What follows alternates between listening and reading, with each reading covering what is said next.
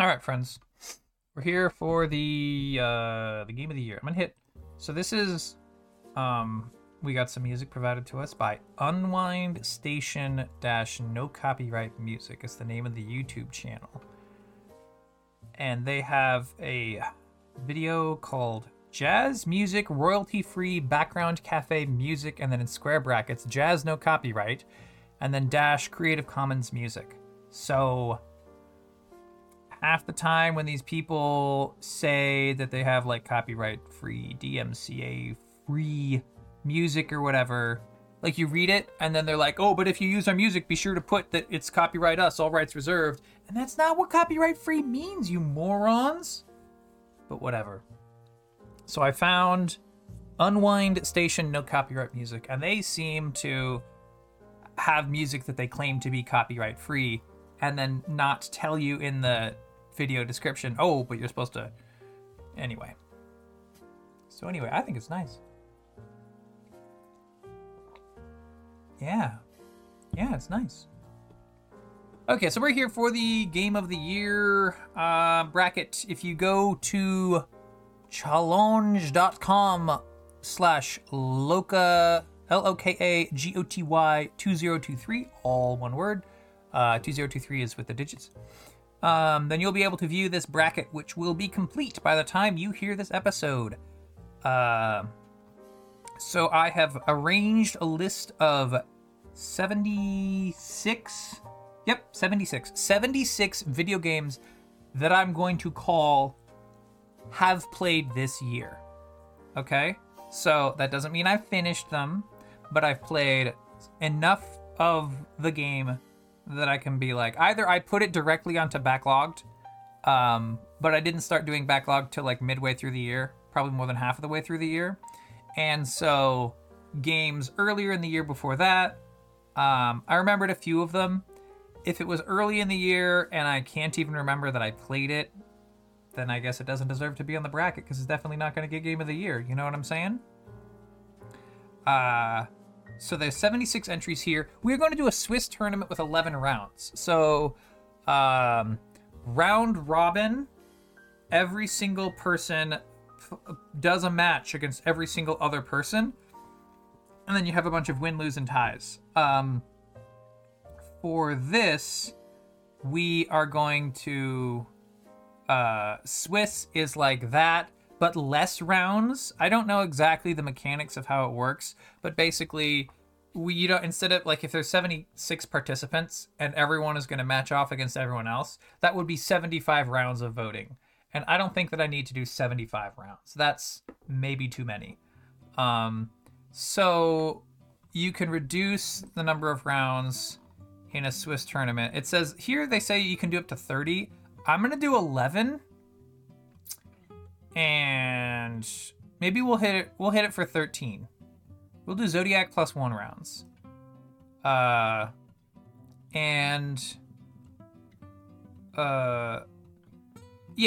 okay. So I've set it for 13. And then I'm going to discuss, similar to what we did last year, I'm going to discuss each game. Like, we're going to look at a match, talk about the game's pros and cons, maybe, and then I'll make a determination for the match. Once we've gotten through all of round 1, that's going to be 38 matches. So after that, maybe we don't need to cover every single... I mean, how much time is it going to take me to do round 1? I don't know. But I'm going to do round 1, and then I'll just start going through... We'll speed up significantly after the first... So it says, 494. There's 494 individual matches that I'm going to have to determine. And I'm doing this for you, friends. I'm doing this for you, for scientifically accurate and verifiable data. The only way to get my official game of the year. I'm gonna need more water before this is done. We're gonna focus on a lot of game talk early on, and then I will probably fast forward to the end. I don't know. So I'm doing this. I'm gonna let y'all in on a secret. I'm doing this on November 14th. The last time that I did the Game of the Year episode, I said that I would wait until December 1st to really call it. But I did look closely at the release calendar, and there's nothing that's going to come out between now and December 1st that's going to change my opinion.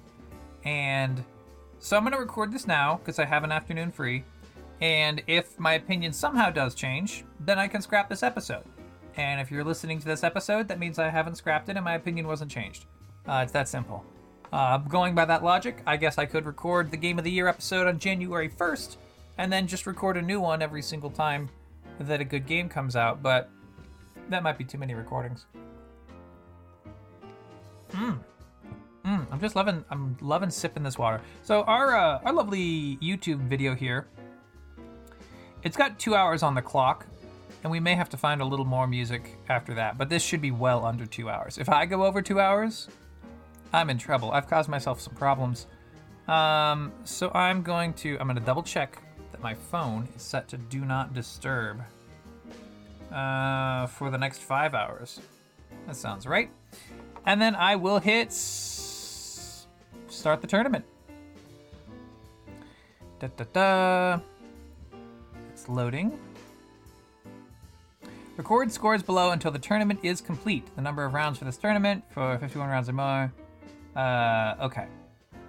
Okay, so God of War Ragnarok, which was a big disappointment. I played God of War Ragnarok because I played God of War, and actually, here, let's go. It's hard to talk about God of War Ragnarok except in relation to God of War. So let's skip to match 13.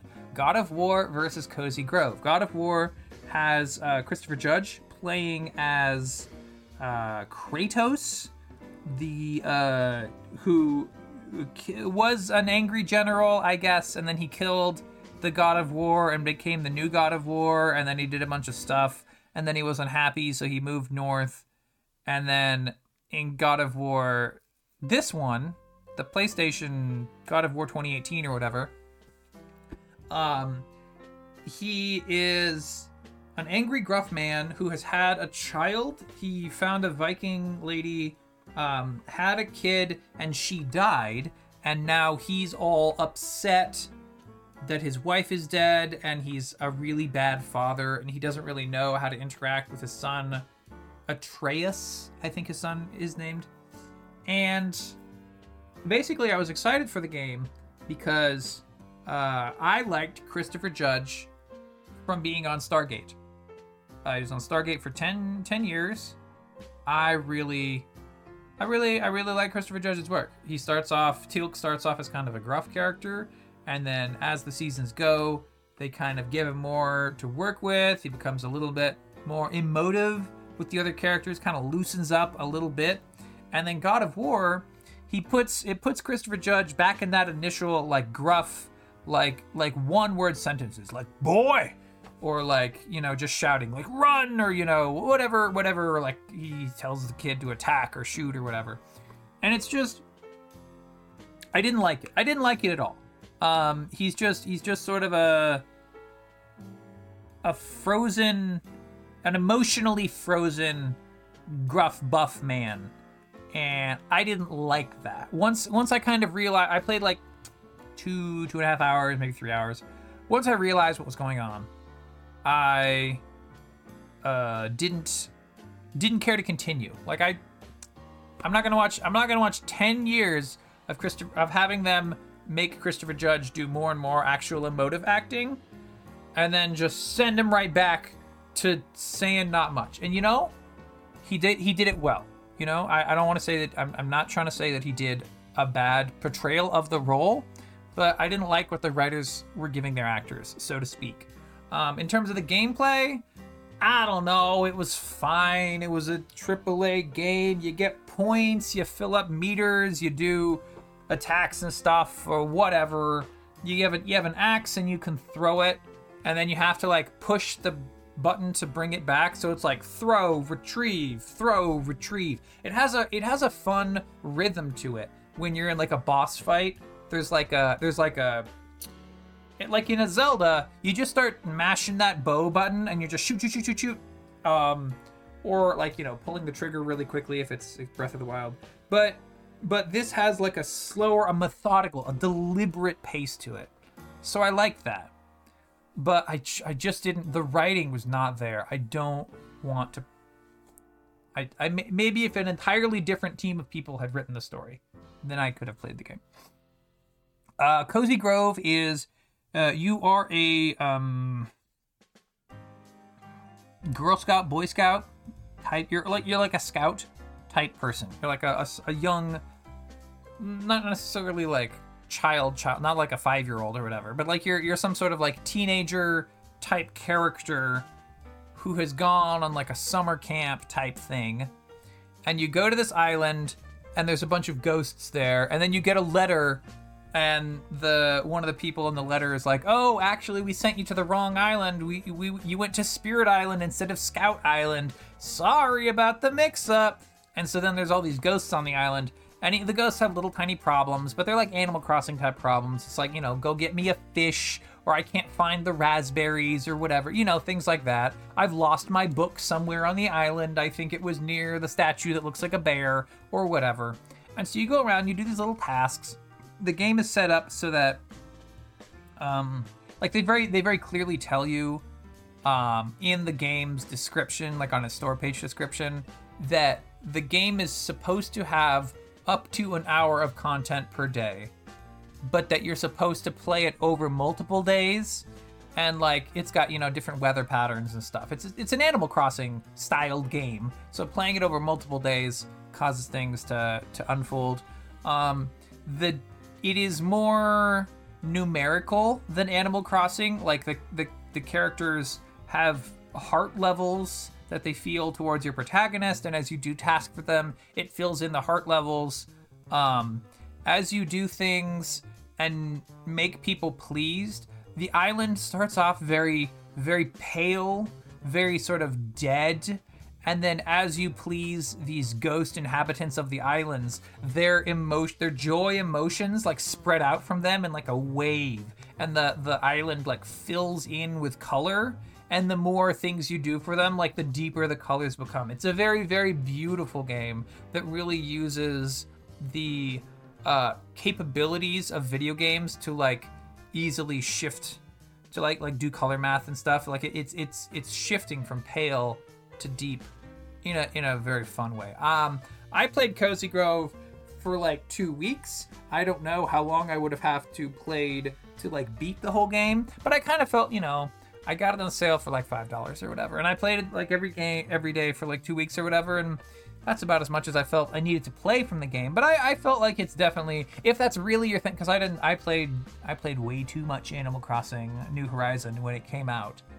We all did, but I played way too much of it and got sick of it fast. And so, I played another 2 weeks of an Animal Crossing like with Cozy Grove, and then I still feel like, maybe in like another 5 years I'll be ready for an Animal Crossing type game, but just not for me. But in terms of a game like that, I think it's a very strong entry. So we're gonna report our scores. We're going to Cozy Grove gets a 1. Actually, wait, can I do no? We're just gonna say Cozy Grove is the winner. I don't think the scores actually matter. Like if it's 5-3 or whatever, we can just verify the winner is Cozy Grove.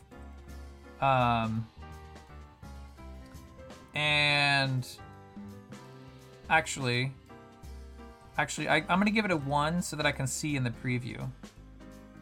Yeah, Cozy Grove 1, God of War 0.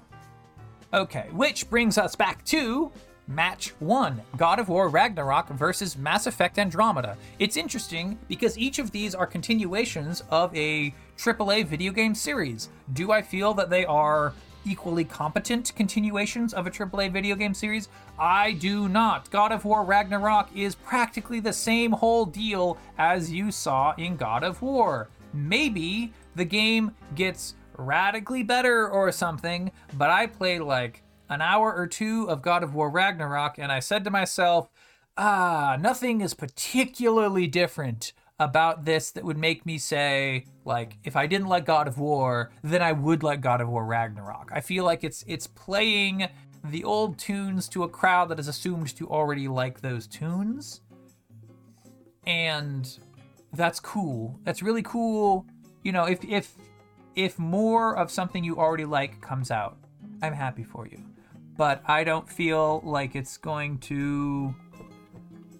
I can't put myself in the shoes of a kind of person who would not like God of War 1 and then like God of War Ragnarok anyway.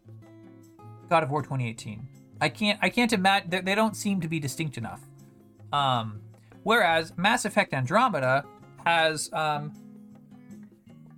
Mass Effect, of course, the main Mass Effect games, you're playing as Space Cop Shepard, and you have to defeat the Reapers, who are like from outside the galaxy and from so far back in time that there are no records of them and stuff. And every 50,000 years, they show up to harvest all the life and then preserve it in their weird, creepy preservation jars. And then they go back outside the galaxy and wait for life to build up again. Classic story. Heard it all the time. Mass Effect Andromeda is like you are part of a colony squad, I guess. There are multiple colony ships that were all launched that were supposed to end up near each other and like form a cluster of colonies. Or like they dock together, and then the big space station that they form was supposed to deploy a cluster of colonies, I guess. And I think it was supposed to be that like a super rich guy funded the whole expedition. The guy was like basically Elon Musk. It's like you're going to Mars on Elon Musk's colony ship or whatever. I don't know. No, you go to the Andromeda Galaxy, and some of the old prejudices and problems are a little bit left behind, but not too left behind. So like the Solarians and the Krogans still hate each other. But the Krogans, they used that, I guess they were gene modded during the 600-year flight or whatever, so that they have less of the genophage problem than when they left. But they still have a pretty bad genophage problem. And then there's humans, and each of the ships is primarily one race, because that's always a good plan. I really love ethno-states. And so, like, you are a human starting on the mostly human ship, and then you are, like, you were expecting the Turian ship to follow behind, but then, like, it never gets there or stuff. There's over 600 years, there's going to be some confusion. And so, your dad is a... What's it? It's not... You're not a Spectre. You're like a Guardian or some crap like that. You're a Warden, maybe is the word. The point is, you're the person that's allowed to make decisions, and no one else is able to make decisions because they're not a player character. So there's like a person, like there was a ship that arrived in the galaxy ahead of you for like a year, and they were like unfrozen from storage and stuff, and they were doing stuff for a year. And they were like fighting other aliens, and they were gathering resources, and they were fixing their ship and everything.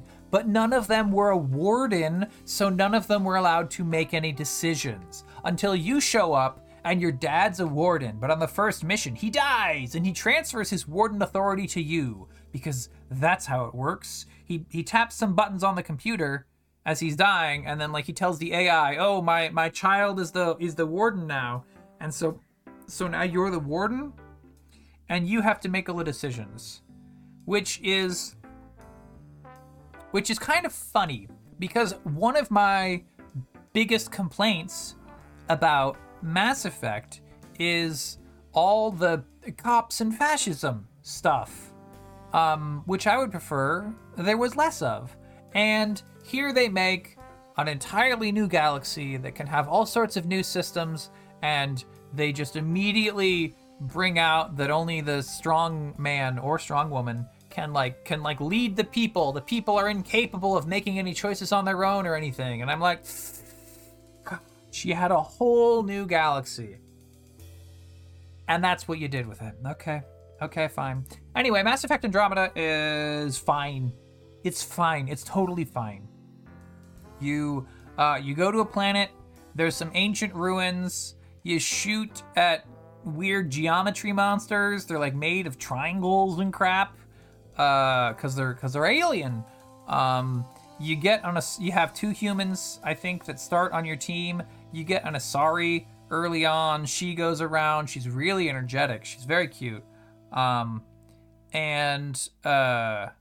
when you first meet her, she jump tackles you, like not as an attack, as excited. She's excited that someone else has found these ruins with her, and she like jump tackles you, and then like the camera cuts and your character's like trying to figure out what happened, and like you look up and she's like sitting on your chest, like pinning you down, and there's an interrupt command where you can like shove her off, and I want metrics.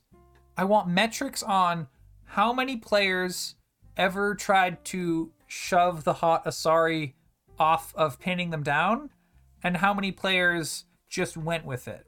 Because I feel like it's an incredibly high number of people that are just going to go with it. Like, I saw that interrupt command, and like I said to myself, why would you even put this in the game? What kind of person would possibly shove off the Asari in this moment? It just doesn't make any sense. And it's fine. You eventually, I played enough to found a new station, or found a new colony site. Like, you go to a colony site that's all busted and stuff, and you restore the atmosphere generators or whatever to like restore habitability on the planet, and then you can decide if you want the colony site to be science oriented or military oriented, and I picked science oriented, and I'm sure at the end of the game that'll matter, but it didn't seem to have too much effect right away. You don't actually do any like Sim City building placement or anything like that. It's pretty light in terms of like having to decide how stuff unfolds. It's similar. It had the energy of like how in Mass Effect 2 you can like tell the ship, you can go into a menu and tell the ship to get ship upgrades and stuff. Like, it's just really light. But it was fine. If I didn't have other games to play, I could imagine myself probably playing the rest of it. It's an okay video game. Which means that between God of War Ragnarok and Mass Effect Andromeda, we are going to hit Mass Effect Andromeda submit scores. Let's see. Match 2, Sekiro Shadows Die Twice and Pillars of Eternity. This is not even a contest. I played Sekiro Shadows Die Twice because it was at the library. I have a PS5 with a disc drive in it, and so I got it from the library, and I played it for 45 minutes, and then I took it back to the library because, damn, that game is hard. I played Elden Ring with Brian, as you all know, and I've said to myself, well, if I kind of liked Elden Ring and kind of got used to it after a while, maybe I should try Sekiro. Because I'd also tried DLC Demon Souls later on this list. So I said, I'll try Sekiro. And wow, this game is hard. It's not for me. I don't have the kind of precise video game reflexes required, and so it just kicked my butt. There was like, there's a little bit of sneaking thing at the start. You talk to a prince or something, and then the prince is like, go do this thing, and I'm like, okay. So you leave the room, and then there's like a boss guy, and I got my butt kicked just trying to go to the boss once or twice, and then like I got to the boss, and he just stabs you. He stabs you really hard. And then of course you go back to the prince, and you have to go through to get back to the boss again, and it's just too much. And I said to myself, there's no way I'm beating this entire game, so how much of this do I really need to stick with? And then I just set it down. Meanwhile, Pillars of Eternity, top game. Pillars of Eternity is basically everything that a Baldur's Gate 1 and 2 player, is basically everything that an Infinity Engine player, Icewind Dale, Planescape Torment, all those sorts of things. It's everything that those sorts of players could, I think, want out of a new spiritual successor video game. The characters, and considering that it was a kickstarted indie game, of course. The characters are quite interesting, and they have big enough quest lines, going on. There's enough areas. There's like people to talk to, quests to do. It's a full-size game with really cool game balance. Like, it has its own custom system that like all the stats are generally useful to all of the different classes and stuff, depending on exactly what you want to do. Like, there's a might stat, and that's not the same as strength. It's like projection of damage and healing. So like, a barbarian wants might to do damage, but a wizard also wants might because might affects spell damage as well as melee damage. And a cleric wants might because might improves the amount of healing that the cleric has. So it's generally, are you like a mighty protagonist character? Then you put high in the might, and then you can have, but like maybe, so like, there's like buffs and debuffs. There's attacks, there's like defenses and attacks and interrupting and concentration, like all these little stats. And all the different substats are like keyed off of these 6 main stats. And so generally, every character could benefit from any of the main stats. And so it allows for a much wider range of customization. Like, if you want to do a fighter, then often you will put some points into like resolve and dexterity, or agility, I think it's called. But like, you could do a might and intelligence focused fighter, and then like you could pick abilities that go with that and stuff. So I like that. It's got character customization things. It's got interesting characters that not every character is equally interesting, but they're well characterized. They're well written. Like, once you play the game, you could like make up a scene in your head, and then you could like imagine how the different characters would sort of respond to some sort of new scenario. And then the story itself is very cool. I haven't beaten it. I have to admit that I haven't beaten it, but I've played 2 of the 3 acts before, and there's this world where there's like these Adra, like bones of the planet that are everywhere, and souls are flowing. Like, when a person dies, their souls go into the Adra, and they like flow around until they bond onto a new, like an infant, like they're born into a new body.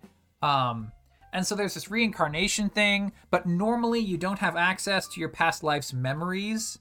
But your character, like, you go near this weird contraption as it goes off, and you get turned into a watcher, which means that you can like start being aware of souls and stuff.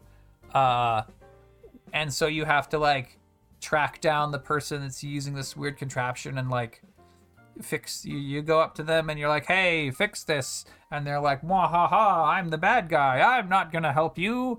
And like you do is a Saravok type figure, someone that is, can waggle a finger in your face and then run away to fight another day. So yeah, Pillars of Eternity. We can report that score. It's saving. Okay, next up we have Final Fantasy IV Pixel Remaster versus Final Fantasy VII. Now, Final Fantasy IV, I'm sure you're all familiar with. It's got Cecil, it's got Rydia, it's got Kain and Edge and Rosa, it's got Cid, Tella, Palom and Porum, and so forth. So I played the Pixel Remaster of it, and it's an utterly delightful game. The entire Pixel Remaster series is really, really, really good. If you haven't played any of the old Final Fantasies and you ever thought I might be interested in them, then I would absolutely completely endorse getting the Pixel Remaster version and giving them a play. They have experience and gold boosters and stuff so that you can play through the game and focus on the story while still having like just a hair. You get a little hint of what the battle system is like without having to stop and actually grind out super seriously. They are pretty quick games unless you want to get the platinum trophies, which I did on 1 through 4. I went through, I found all the bestiary entries, I found all the rare monsters, I opened all the treasure chests, all that stuff. It's just a really good experience. I think Final Fantasy IV is also notable because that's the one where we decide that fantasy games not only include a little bit of magitech that we don't quite call magitech, which has been in the game ever since Final Fantasy 1, but also that the airships can go off into the moon. And then on the moon, we can find yet more people, that we can have multiple worlds. Like you're on the surface of the world, you go underneath the world, you go back up to the surface, you go to the moon. It's all good. I love it. I love it so much. The other end, we have Final Fantasy VII, which it's funny. I was listening to some of the Chrono Cross episodes. One of the Chrono Cross episodes came out today, and I was listening to it. Those were so old that I don't entirely remember what was even said in them. And we talked about Final Fantasy VII and how it's got such blurry graphics that you can't even tell what's going on. And it's a little bit fixed in the Switch version, but not too much fixed. And there's just a lot with controlling Final Fantasy VII. It's not a good game. It's a cool story, but in terms of like the actual game elements, they're mostly not good. In fact, they're mostly kind of bad, and the controls are kind of bad, and everything about it, it's like it's stumbling forward into being something that is memorable. I don't think that like if you were making a new game, there are very few elements of Final Fantasy VII that you would really want to copy forward. You wouldn't want the bad controls. You wouldn't want the fact that all the background textures are like really blurry and you can't really tell what you're looking at, and you can't really tell like what direction the character is even walking. I don't think that you would want much of the battle system and stuff. It's kind of really rough and hard to work with. You wouldn't even want the music exactly because it's all MIDI music. But I don't even think it's like particularly great in terms of being MIDI. So like you'd want to have arranged music. We have the Final Fantasy VII remasters out. Like we know basically what would be kept. Like the idea that there are materia that you can put into into equipment. And then like the broad characters of like Cloud, Tifa, Barret, and stuff. The Final Fantasy IV Pixel Remaster, I'm sorry, it beats Final Fantasy VII. That's all there is to it. I'm gonna hit done. I don't need to pontificate on this anymore. Dragon Quest V, Hand of the Heavenly Bride versus Kina Bridge of Spirits. I played Dragon Quest V a little bit, like 10, 12 hours maybe, based off of a person saying that if Dragon Quest V had been released in the West, no one would talk about Chrono Trigger. It just would be the top. Dragon Quest V would be the undisputed top Super Nintendo game. And I said, that's pretty high praise. That can't quite be right, can it? And the answer is that no, that's not right. A Dragon Quest V is not too interesting of a game. It is a boring, slow slog game. It is exactly what a Dragon Quest game should be. To be clear, this is what a Dragon Quest game should be. It is a slow game that you can play half an hour to an hour of every evening just before you're going to bed for like an entire month, for like 2-3 months. You just play a little bit at a time and you eventually get through the game. But it's not really like super compelling or exciting. It doesn't amp you up. There's no moments like when Chrono whips out his sword and jumps through the air and smashes the dragon tank. None of that. There's no moments where like Robo is saying, "Hey, don't attack my friends," and then all the other blue robots like beat him into pieces and throw him down the trash pile. There's nothing. It's just a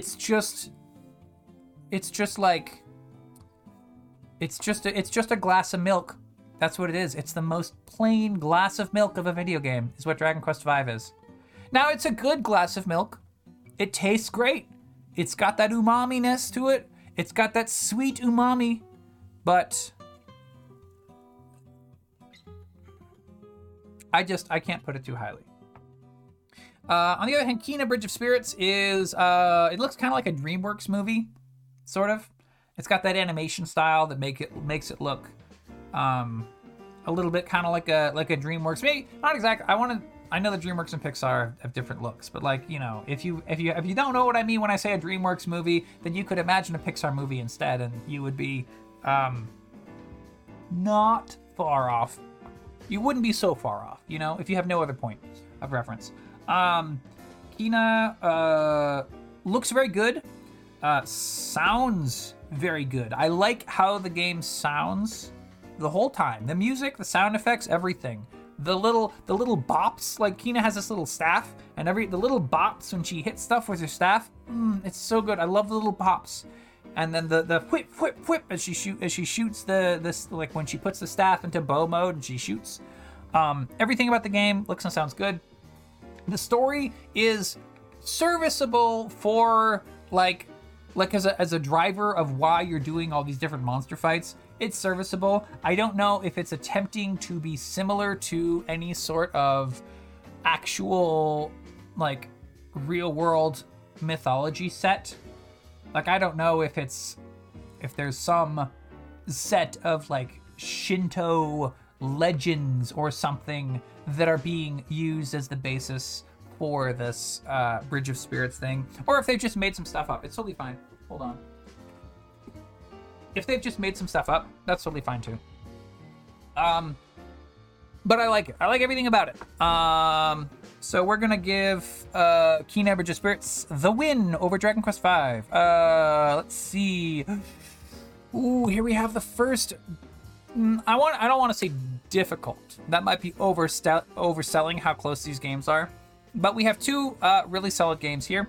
I Was a Teenage Exocolonist is an adventure game where you start as a 10-year-old on a space colony on another planet. An exocolonist, right? You're colonizing a whole new planet. But the planet already has all sorts of life on it. It's got plant life, it's got animal life, no apparent intelligent life. Whether or not there's actually no intelligent life, well, that's mysterious, and you'd have to play the game. And I think there's like multiple paths and stuff. Like maybe if I'd done something different, I would have found out. I didn't obviously find any other intelligent life, but like maybe I have to learn to speak to the animals or something, you know? Anyway, it's really cool. The way you actually play the game is that there are a certain number of months in each year, and each month you pick a task that you want to do. And when you pick a task that you want to do, and then there's like this sort of card game type thing where you draw some cards, and then you put them down in like if you put the same color cards next to each other, or you put them in straights or whatever, then that can get you points. You put down the cards, you get points. If you have enough points, then you beat the challenge. And then if you beat the challenge, you get more stuff. You still get some stuff if you lose the challenge. And the stuff is like stat gains, or like sometimes it's like relationship changes or items or something. And so you're building up all these little stats month over month, year over year. And then as you go to do certain things, like you will have to have your stats have to be at a certain threshold to, like, when there's like a choice, there'll be like two choices, and then there's a third choice if you have a high enough stat or something, you know, things like that. Classic simple adventure game things. And so in my own playthrough, I started off doing organizing stuff, And then every year the monsters attack. And then after the monsters attacked that first time, I decided that my character's response was to like go towards like investigating the world outside of the walls, like checking out the outside, training to have like fighting skills and stuff. And so I mostly trained as like a guard scout type person for most of the rest of my game. And eventually, like like in the final encounter, I was able to use my my combat skills and stuff to like save the other person that I was with, and we like made it through, because the game ends when you're 20. It's month to month, year over year, and then eventually when you become 20, you're no longer a teenager, therefore the game is over. And it does an epilogue of like who over the next 10-20 years, which are the characters that survived, because not everyone survives, which are the characters that survived, like what happened to them and stuff. So it was really cool. If I wasn't trying to play so many different video games all the time, I could definitely imagine a second or even third playthrough of it. Very, very solid work. I think it's not... I don't think it's a one-person project, but it seemed like a small team, like an indie game type thing, as opposed to... I don't think it came from a major publisher.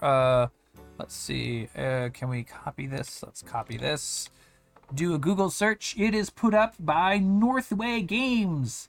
It's on a lot of platforms. It's on PlayStation, Switch, Linux, Windows, Mac.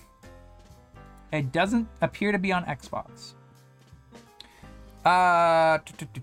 Northway Games. It's a Canadian independent video game studio consisting of a husband and wife team, Colin and Sarah Northway. Well, Colin and Sarah Northway, should you ever somehow hear this, I would like to congratulate you on an incredibly well done game. I like the art style in I Was a Teenage Exocolonist as well. It's like your little paper doll type creations, and like you walk around the town, and then like each building has a different thing you can do that month or whatever. So it's like, it's not super actiony or whatever, but there's animation of you like walking around the town, and it all looks very, very nice and cute. And then when you're in a scene, there's like each card has little pictures, because there's like over 150 different cards you can get. Each card has a little picture, and then different events have like big like they're called like character graphics, I guess, if it's a visual novel. They're like big full screen pictures of like a work of art, like you could use as a desktop wallpaper. One of them I actually took a screenshot and put it on my desktop wallpaper. It's just a beautiful, beautiful game.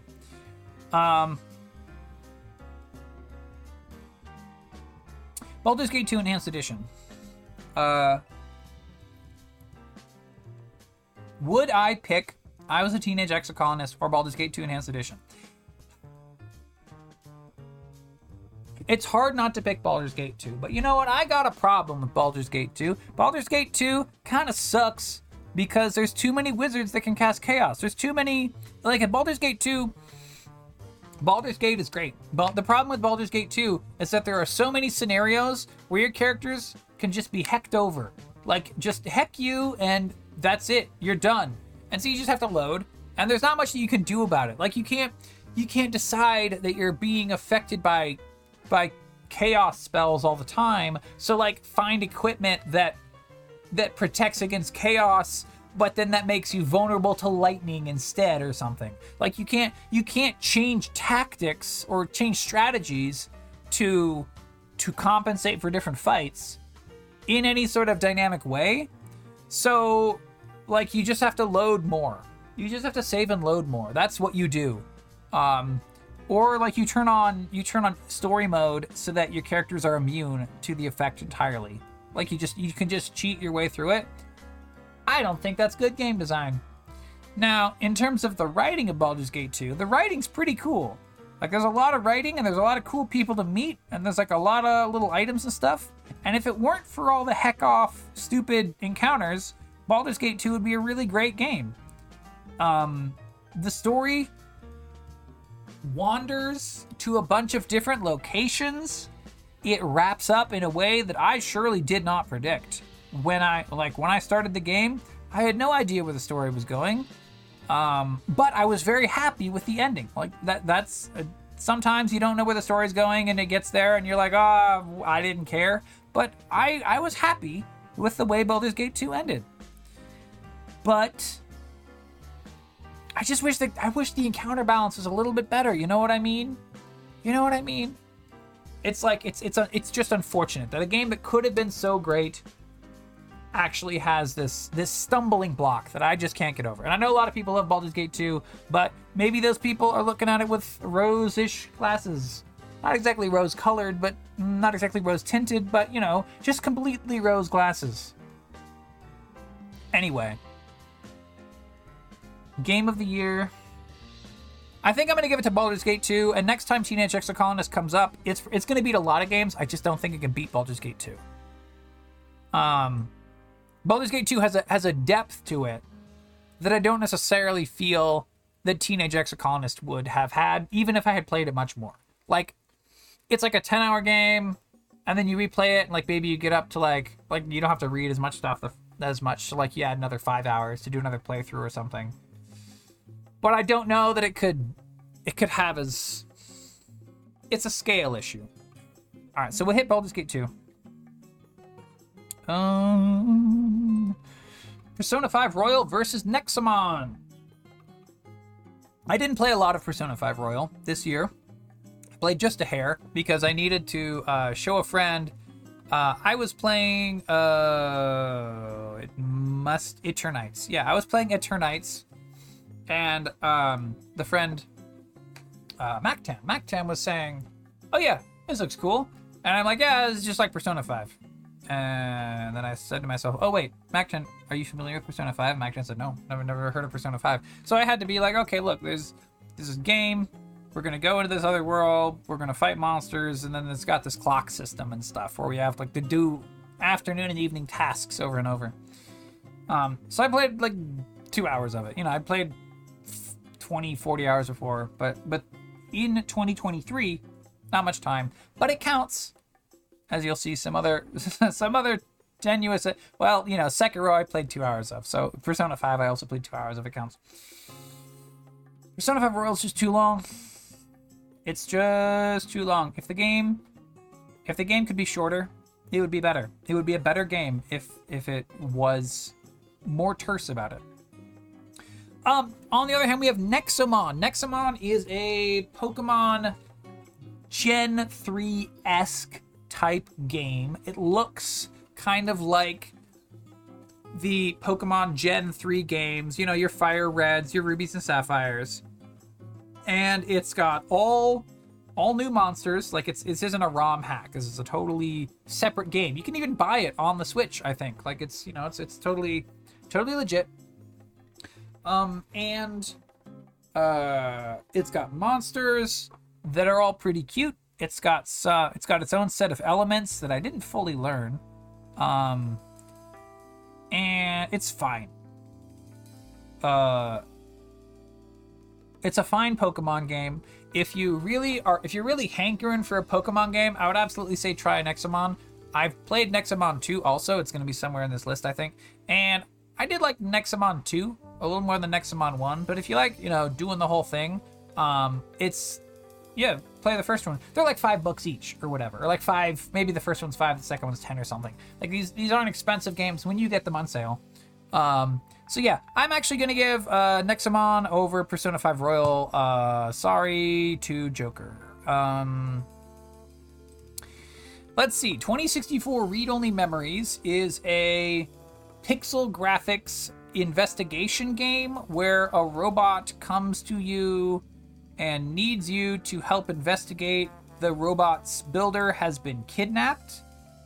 And that's as far as I got because the actual interface for the game of like looking around the apartment for clues and stuff, I'm not familiar with these type games, and so I wasn't really feeling it. I liked the voice acting, like the voice acting and the characterization of the little main robot that's like talking to you and stuff.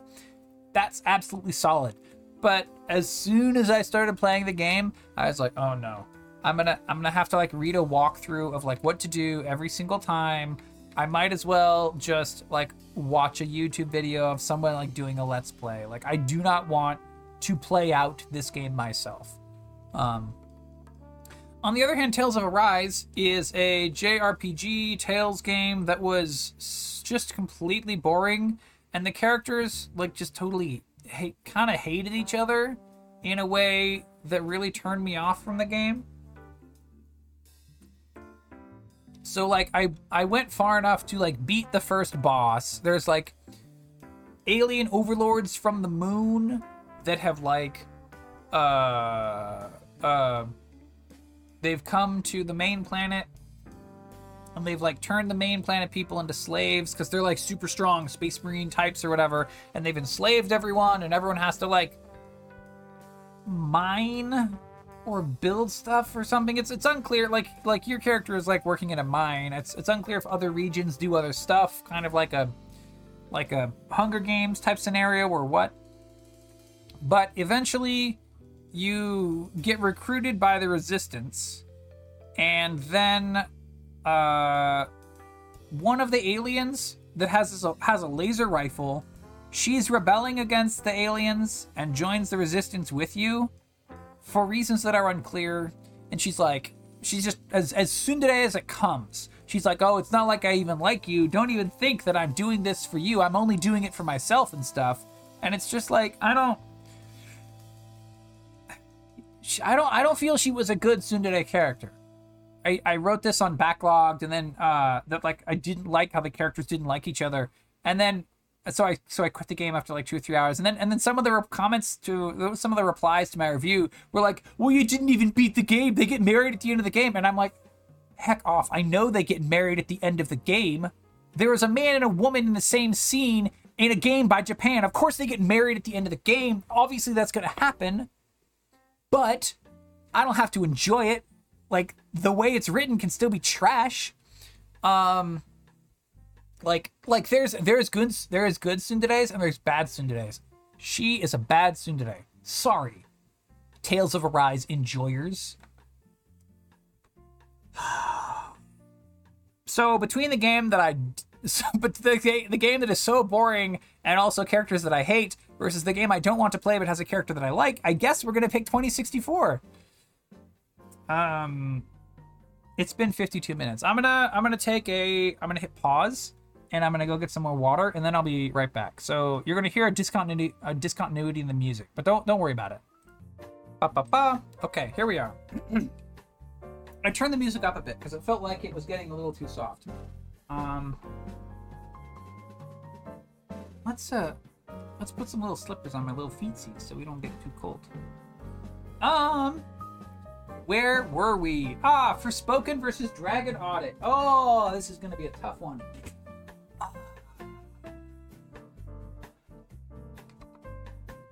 I liked Forspoken.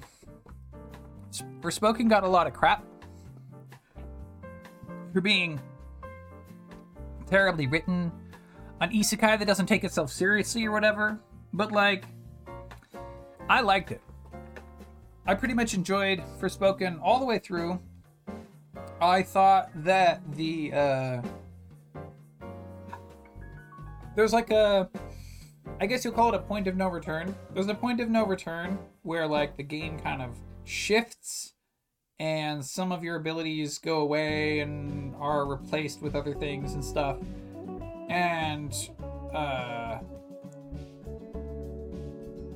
that was fine. At the end of the game, you can like once you have resolved the final boss battle and stuff, you can continue the save. And then the PS5 said that I had like 85% game completion. So I guess there is post-game content to do. I never played it exactly. I got the DLC and had it download while I went to the bike shop to get my tire replaced. And so I'm gonna play that. I'm pretty sure I'm gonna have a good time doing that. If it's like the main game, that's gonna be great. So yeah, Forspoken is great. On the other hand, it's rough that Forspoken is up against Dragon Audit, because Dragon Audit is a perfect video game with absolutely there's nothing wrong with Dragon Audit.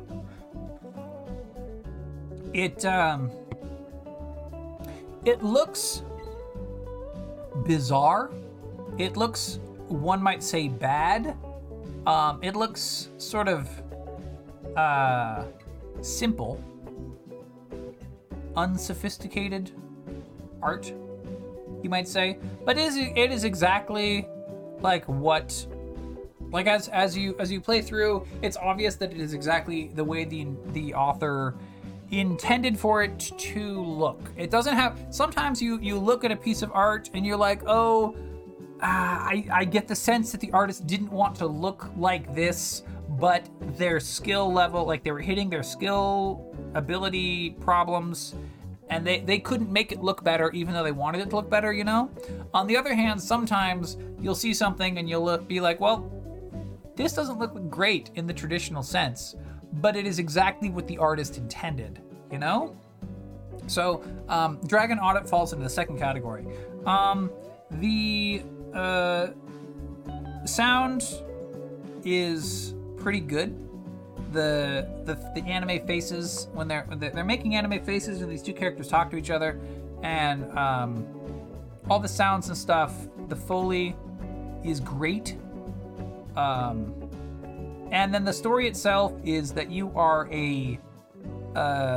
so Dragon Audit, you're a tax auditor, and you have to get in your tank and go outside the city walls, where there's naturally all sorts of monsters, and go to the dragon's castle and audit the dragon's taxes to make sure that she's paying her fair share to the town or whatever.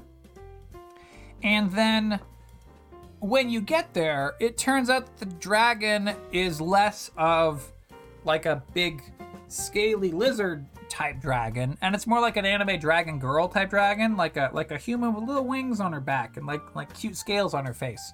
And she's just the thirstiest dragon girl you've ever met. She's just so down bad for this auditor, because she's just really, really trying.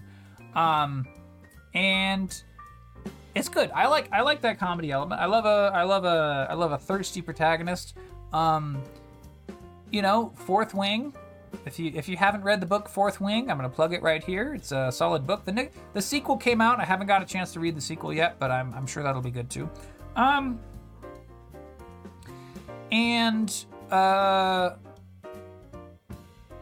hope that the team. This Dragon Audit is the most recent release by the developers. Let me check who made this game. Archive Entertainment, aka Archive Entertainment LLC. Archive Entertainment? Oh! The Kobolds Left Behind, I think, came out after Dragon Audit. So I actually purchased that game and was meaning to look into it, but I thought it was an earlier project in the Dragon Audit. I was hoping the Dragon Audit would get a sequel someday. Dragon Audit Chapter 2. I would be so excited if Dragon Audit got a Chapter 2.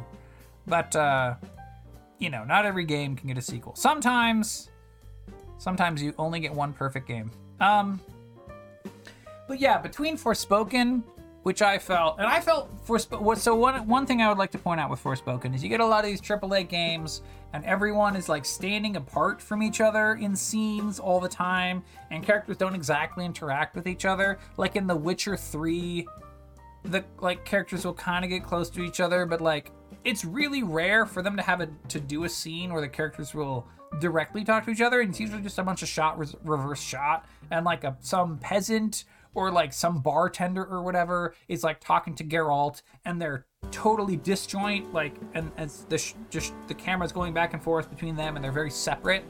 In Forspoken, the camera work is incredible, and the characters are like moving and interacting with each other. Like characters, like one character collapses, another person goes and like grabs them around the shoulder and stuff and tries to steady them and things like that. And they are able to actually look like they are in the same scene with each other. And I really enjoyed that part about Forspoken. I wanted to say that specifically. I think in the same way that Teenage Exocolonists would beat a lot of games, Forspoken beats a lot of games. But unfortunately, I don't think Forspoken beats Dragon Audit.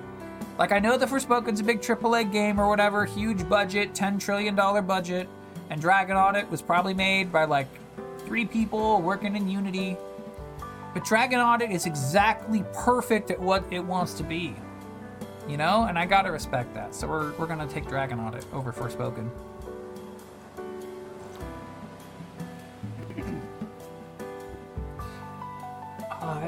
Now we're back to a little too much music. Let's turn that down. Demon's Souls. So this is Demon's Souls, the PS5 version, the PS5 remake, which is apparently, though it ruins the aesthetic because you can see stuff or whatever. Oh, fuck, I don't care. And Coffee Talk, which is one of those. So Demon's Souls is a Souls-like game. It's the game that came out before Dark Souls, and then this is the PS5 re-release. It's the most recent. I think it came out after Elden Ring, so it's like the most recent of the official Souls games. Like Lies of P is a Souls game, but you know, and Fires of Rubicon is not a Souls game, but it's by FromSoft, so you know. I liked Demon's Souls okay. I played it enough to defeat the first round of the first world. So like you go into the first world, like there's like a hub world, and then you go into the first world, and there's like a castle. You go up the path to the castle. You go along the side of the castle. You go through hallways and corridors and stuff. And eventually you get back around to like an upper portion. Like you go off to the left and eventually you get to the upper right portion of the castle, and you can like lower a ladder so that you can get back, like a shortcut ladder type thing. And then eventually you open the front gate of the castle, and there's like a mini boss, which is like a swarm of slimes. And you have to like throw fireballs at the slimes because they're weak to fire, and there's also a lot of them. So you just throw some fireballs in there, and you can win. And I did that, and I said, yeah, that's as much as I need to do. Because honestly, the grinding in this game, too much. There's too much grinding. Do all the Souls games need an easier mode? I don't know that they need an easier mode exactly, because they have the ability to grind, and then you can generally like the game becomes easier when you have more stats, you know? But what I would like is a way to just give me like 5 times the souls. Like just five times the souls or whatever. Just cut the amount of grind that I have to do. The actual monsters can be just as tough or whatever. And then like let me out level them a little bit faster. If I'm trying to out level things as my strategy to getting through a fight or whatever, just let me do that a little faster. That's what I think. But yeah, it was fun. I definitely see how Demon's Souls led to Dark Souls and stuff. It's easy to tell the lineage there.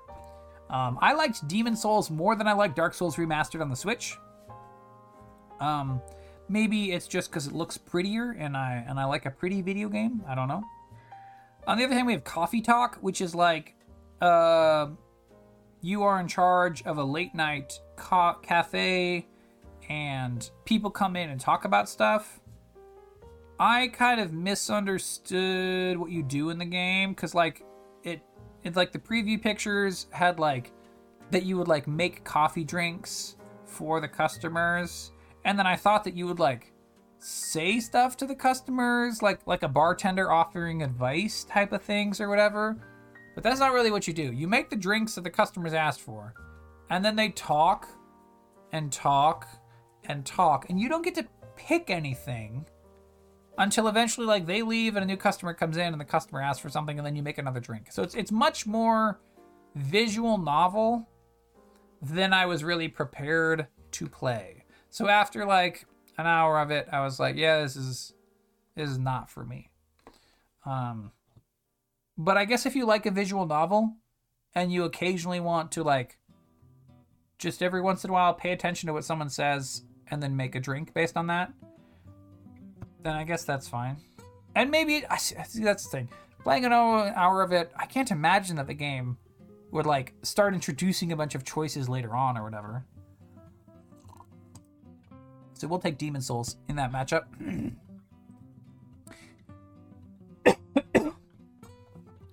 Here's a good pairing. The Legend of Zelda Link's Awakening versus Metal Gear Solid. Neither of these games came out this decade, or even within several decades. Metal Gear Solid I played because the Metal Gear Solid Master Collection. This is, it's a remake of the PlayStation version of Metal Gear Solid. It doesn't have the Twin Snakes updates. And Link's Awakening, it's actually the DX version, and I played the first dungeon of it on the Switch Online's Game Boy emulator. Do I like Link's Awakening and Metal Gear Solid more? I think definitely Link's Awakening. I'm sorry, there's no contest. Metal Gear Solid has some interesting ideas, some really cool voice acting. It makes a good movie, but in terms of being a game, I don't think it's a very good game. The controls are really janky in a bad way. I tried doing the virtual reality missions, and in the VR missions, it's like little sequences that take like 20 seconds to walk through if you do it right, or even less. And then you have to sneak past all the guards. If a guard sees you, it's like a European extreme mode. Like if a guard sees you, you're instantly out and you have to try again. However, I watched a thing on YouTube and a person was doing a thing where they go up and do a chokehold and then they like knock out the guard. The thing is, the guard can often see you as you're doing the chokehold on them. Like you're choking them and you're about to knock them out, but they still see you as you grab them. And so like it counts as a loss. And like, what the heck? What the heck is that? So yeah, Metal Gear Solid, great movie, not great game. Link's Awakening takes it. Oh, here's a matchup I don't like. Doki Doki Literature Club Plus versus Assassin's Creed Odyssey. Doki Doki Literature Club Plus, I do not care for. I don't like the twist. I think that the twist is antithetical to making me care about the video game and like it. If you want to hear about the twist, go listen to Ben's Dragoon Effect podcast where he does the playthrough of it. I'm not going to tell you what the twist is right now. I'm just going to tell you I don't like it. Assassin's Creed Odyssey, actually has a similar problem. The twist of Assassin's Creed Odyssey is that you're playing a Ubisoft game, and so after 2 hours you realize that everything sucks because everything's going to be drip-fed to you for the next 5 million years. The game starts off really cool. The game starts off really great. But as soon as you get off the tutorial island and into the wider world, you realize, oh wow, everything here, you're gonna have to grind so much to like level up through all the stuff, and there's gonna be all these little quests, and none of them really matter that much. So I got far enough to do the main quest to the point where my spear, like I put the spear in an ancient cave or something, and then the main lady woke up out of the simulation and like had some coffee and a break and then went back into the simulation, and then I decided to stop continuing the game. So, you know, a game that I can't possibly complete versus a game that I was really turned off by and like the twist made me immediately not care about it. I guess I'm gonna give it to Assassin's Creed Odyssey, but like begrudgingly, you know. Final Fantasy III Pixel Remaster versus Animal Crossing New Horizons. I played Animal Crossing New Horizons because a friend got Animal Crossing and I told her I would make a town, and then like if I had fruits that she didn't have, then I would give her the fruits. So I played it like 2 days and then didn't play it at all. To be clear, that's because my previous Animal Crossing town was not backed up on the cloud when I lost my previous Switch, so I was starting a totally new town when I played it this time. You know, it might have been more than 2 days, because I think I turned my tent into a house, which I think is like a 3rd or 4th day thing. I don't know. Anyway, Animal Crossing New Horizons, played it to death, eventually got kind of sick of it, like, because I was playing it, like I've said, 8 to 12 hours a day, every day, during March 2020, and sometimes you just once you're a little bit sick of a thing, you get really sick of a thing really fast, and now I just never want to do it again. It's that kind of an energy. I look at people playing Animal Crossing. Again, I'm very happy that they're playing it. More power to them.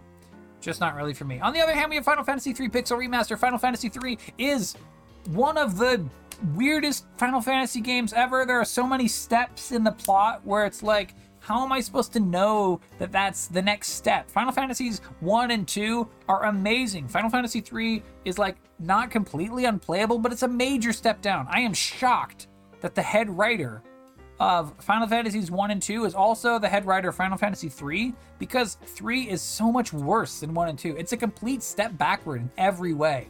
Also, you get a bunch of vehicles in Final Fantasy 3, but the vehicles are kind of limited on what they can do. Like, towards the end of the game, you get this mega airship that can go over mountains, but can it just generally go over mountains? No. Instead, it like you go to the right spot, and you push the button, and it like hops over the mountain and then goes back to the normal flight level where it can't go over the mountains. So like it turns mountain ranges with gaps and stuff into like little mazes where you have to watch this little hopping animation over and over. Like, why would you? It's not good. I don't like it. But I mean, I beat it. I could still, like, it's generally, when I'm not specifically being annoyed, it's still got pleasing Final Fantasy graphics and pleasing Final Fantasy music, and you walk around a dungeon, you open treasure chests, and you fight monsters. So, you know, it's still 3 out of 5. It's just not 5 out of 5 like the good ones are. Final Fantasy 3 or New Horizons? Oh, I'm gonna pick New Horizons. No, I'm gonna pick Final Fantasy 3. Actually, wait, I'm allowed to pick a tie. Yeah, this feels like a tie. I'm allowed to pick a tie. How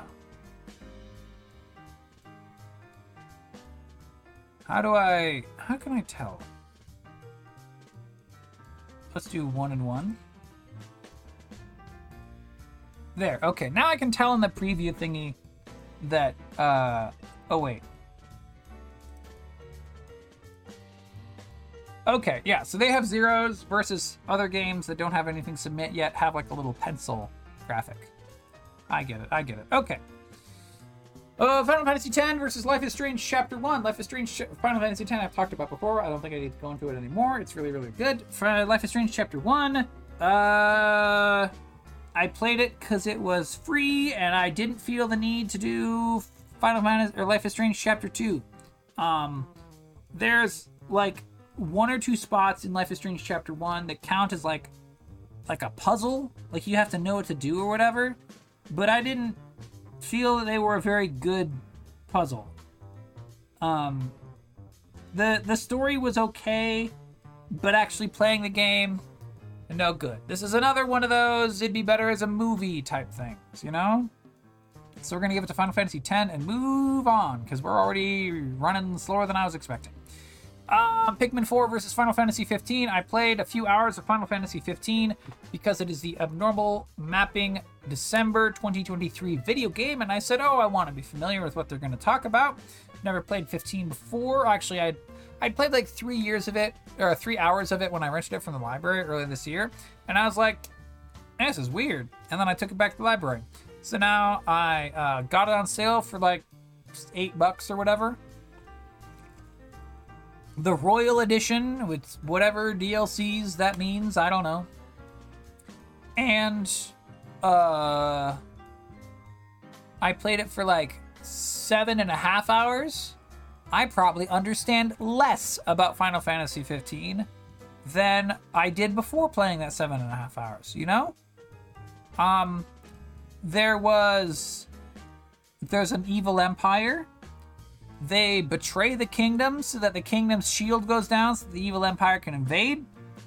You are the prince protagonist and you have to like recover ancient weapons to power up so that you can fight back the evil empire and restore your kingdom and stuff.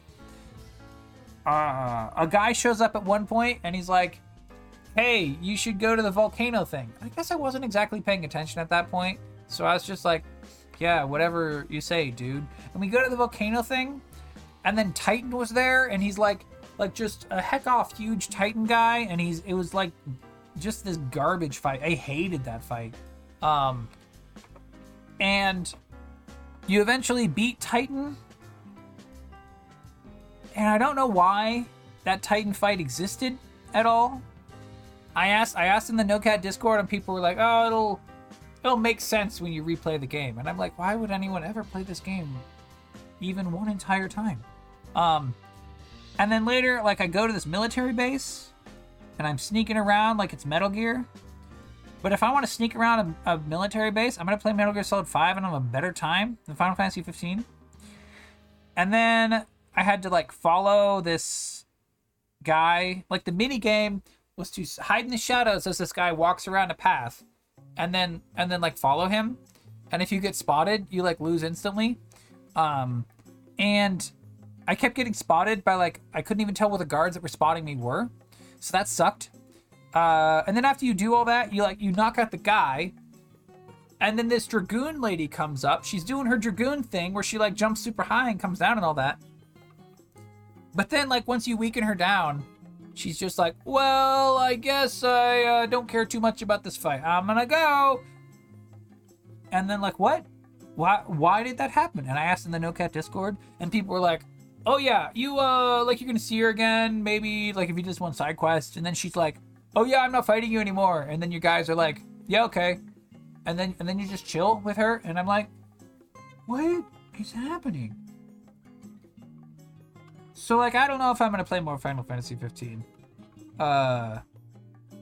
before November's over. I'll probably play at least one more time. Final Fantasy 15, I hadn't played it before I played 16, and I really didn't like 16, and 15 explains to me how 16 got to be the way it was, in a way that previous to having played 15, I was completely baffled. How could 16 be so bad? And then I looked at 15 and I'm like, oh, that's how it's that bad. On the other hand, we have Pikmin 4, which is the perfect incarnation of Pikmin, which is the perfect genre of video game. So obviously we're going to give our points to that. Chia versus Baldur's Gate Siege of Dragonspear. Chia is very good. Wind Waker type. I feel like I've talked about Chia just the other day. Yes, I talked about Chia because Chia was nominated for one of the categories in the Game Awards things. Yeah, Chia. I really like Chia. It's like a Wind Waker sailing, collecting stuff, like primarily non-violent video game, or at least like not like swords and guns violent. Like there are like cloth golems that the bad guys have, and you like pick up like bits of fiery wood or like exploding rocks or whatever, and you throw it at the cloth golems, and then they catch on fire and they burn up. It's just delightful. It's like a game where you can have peaceful vibes. Like the peaceful vibes of Animal Crossing is also the peaceful vibes of Chia. Just going around collecting some stuff if you want to collect some stuff. On the other hand, Baldur's Gate Siege of Dragonspear is a pretty good win.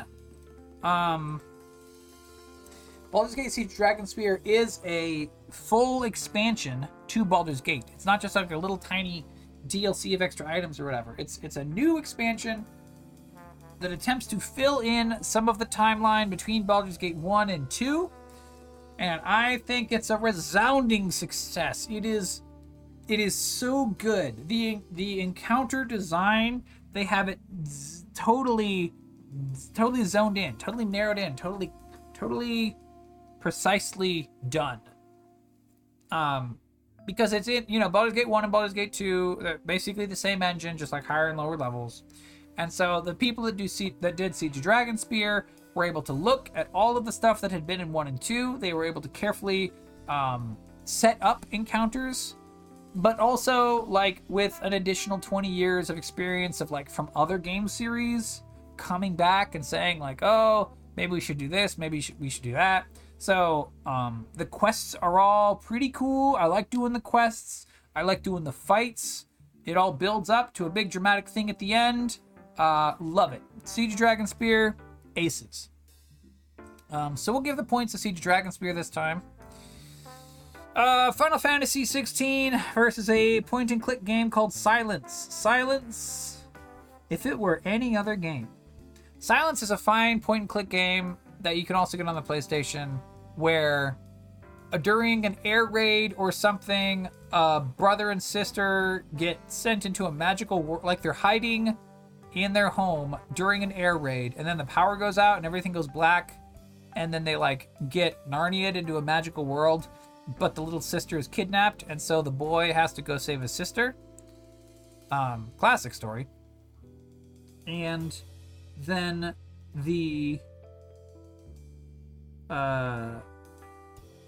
it's like a point and click game. I think that it doesn't work as well. I tried to play it on the PS5. I don't think it works so well on the PS5 because you have to like move your indicator around to like highlight the right stuff and things, as opposed it's not as casual and easy as just like hovering your mouse quickly on different things. So I think it didn't work as well. I think if I were wanting to play that sort of a game, but I actually had the mouse, if I'd gotten this on Steam instead, I think I would have been pretty delighted with this game. There were like elements of magic and mystery about. Some mysterious things were afoot. There was tales of like witches and knights and stuff like that. Just in the little bit that I played. So yeah, could be good. I don't know. Final Fantasy 16, on the other hand, was just a... I mentioned also Final Fantasy 16 during the Game Awards episode, and wow, is it not good. The story hates women so much. Listeners, the story of Final Fantasy 16 hates women more than any other game I've played this year, more than any other game I can remember playing. Final Fantasy 16 is so misogynistic. It also has a bunch of stuff about how there's a whole bunch of slaves and stuff, and like there's one country, like the hero's country, his slaves are treated the best of all the other slaves. So it's good that they, like, when there are slaves, it's good that they live in the hero's country and they can have the best slave lives out of all the slaves. And I'm like, fuck. And then the big boss at the end is also like not interesting. He's like, oh, I'm gonna destroy the world and harvest everyone except his voice is the most boring monotone. They asked the voice actor to speak as boringly as possible. So the entire world's fucked. All the people are bad. I don't want any of the people. Maybe the people in Clive's hideout and like the other bearers are fine. But like all the non-bearers, I don't want any of them to be alive at the end of the video game. If there was an ending where I could specifically get all of them to be killed and only the bearers live, and then like they make it through the end of the world and into the next world, like the Ragnaroking, I might like that. But everyone is just, everything is so miserable. I don't even, it's disgusting. So we're going to give the point to silence. And we'll hit submit scores. A Plague Tale Innocence is one of those sneaky game, like, it's like a stealthy type game. Like, you are a girl who is like 14 or whatever, and you have a younger brother, and you have to sneak past guards that are part of the Inquisition that are trying to find you for being a heretic, and they will immediately kill you if they find you. Also, a plague is happening. So in addition to all the human guards, there's also like swarms of rats and stuff. Wow, oh, it's all grisly. I liked it. I think that the game... So I got the second one from the library, and then I liked that enough that I got the first one on sale and played about half of the first one. And then, like, I looked in a little guide, and there was, like, upgrades that you can get, and the guide was like, yeah, if you don't do your upgrades carefully, you can accidentally screw yourself over a little bit. And I was like, well, I haven't been doing my upgrades very carefully, so... and then I just stopped playing it. But, you know, it was fun. I really like the environments all look great. Like all in the costumes, everything looks really cool. It's visually very impressive, and the fire and the rats, everything looks really good. I just didn't like how hard, like even on the easiest mode, I would still die and have to do some of the little segments over again more often than I would have cared to do. You know, that's really the problem with a stealth game. They don't have a way, they don't conceive of letting the player just freaking go through it, you know? We also have Legend of Heroes Trails of Cold Steel, which is been recommended to me 10,000 trillion times by Ashura. Love you, buddy.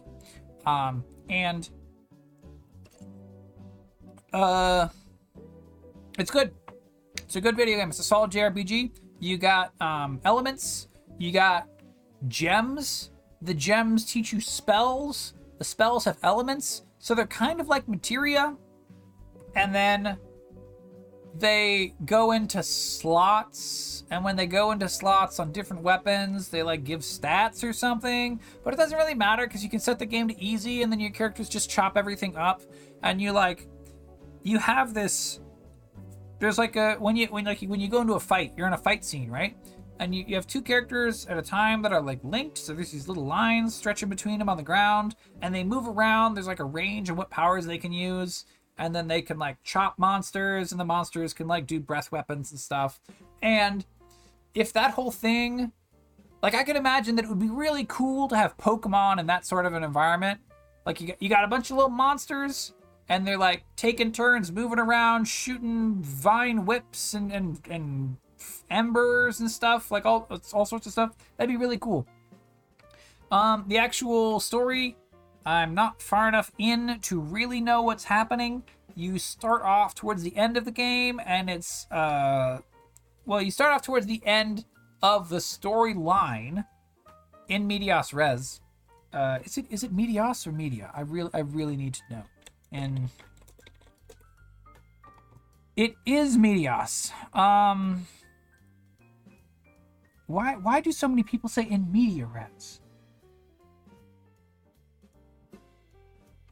Is in Medias Res versus in Media Res.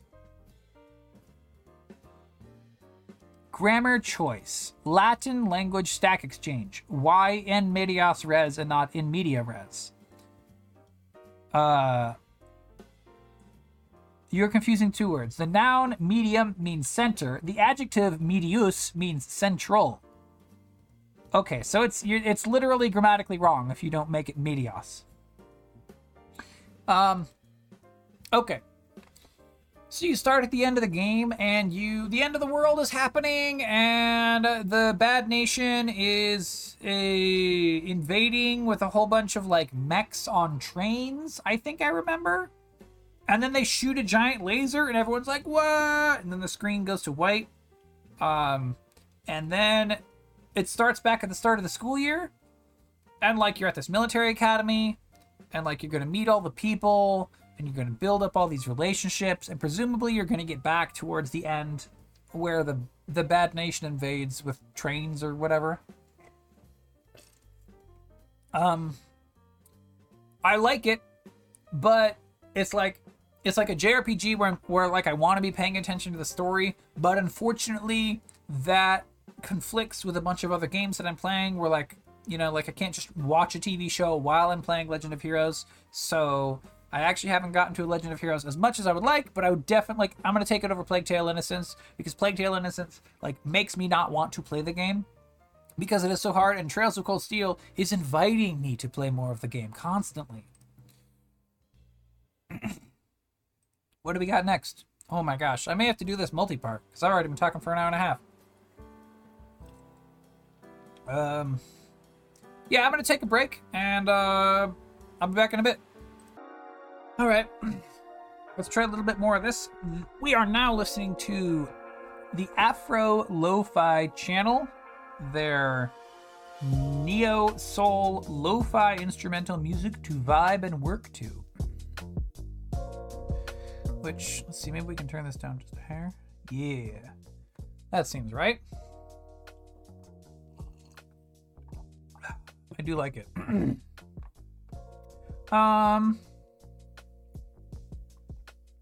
So, next up, and this is match 19. I'm not getting through this as fast as I was hoping. Tears of the Kingdom, which I've talked about before. Basically, I was hoping for more beautiful scenic vistas and outside stuff, and what I got was a bunch of gross caves, and I didn't like it. It broke my expectations, parentheses, derogatory.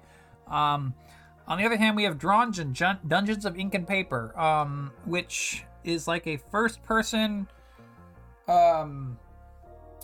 walk around and fight stuff type game. You could compare it to like Daggerfall or like Elder Scrolls 1 or whatever. It's got that kind of an interface. I think Wizardry? Is that am I thinking of the right thing? It's got something like that.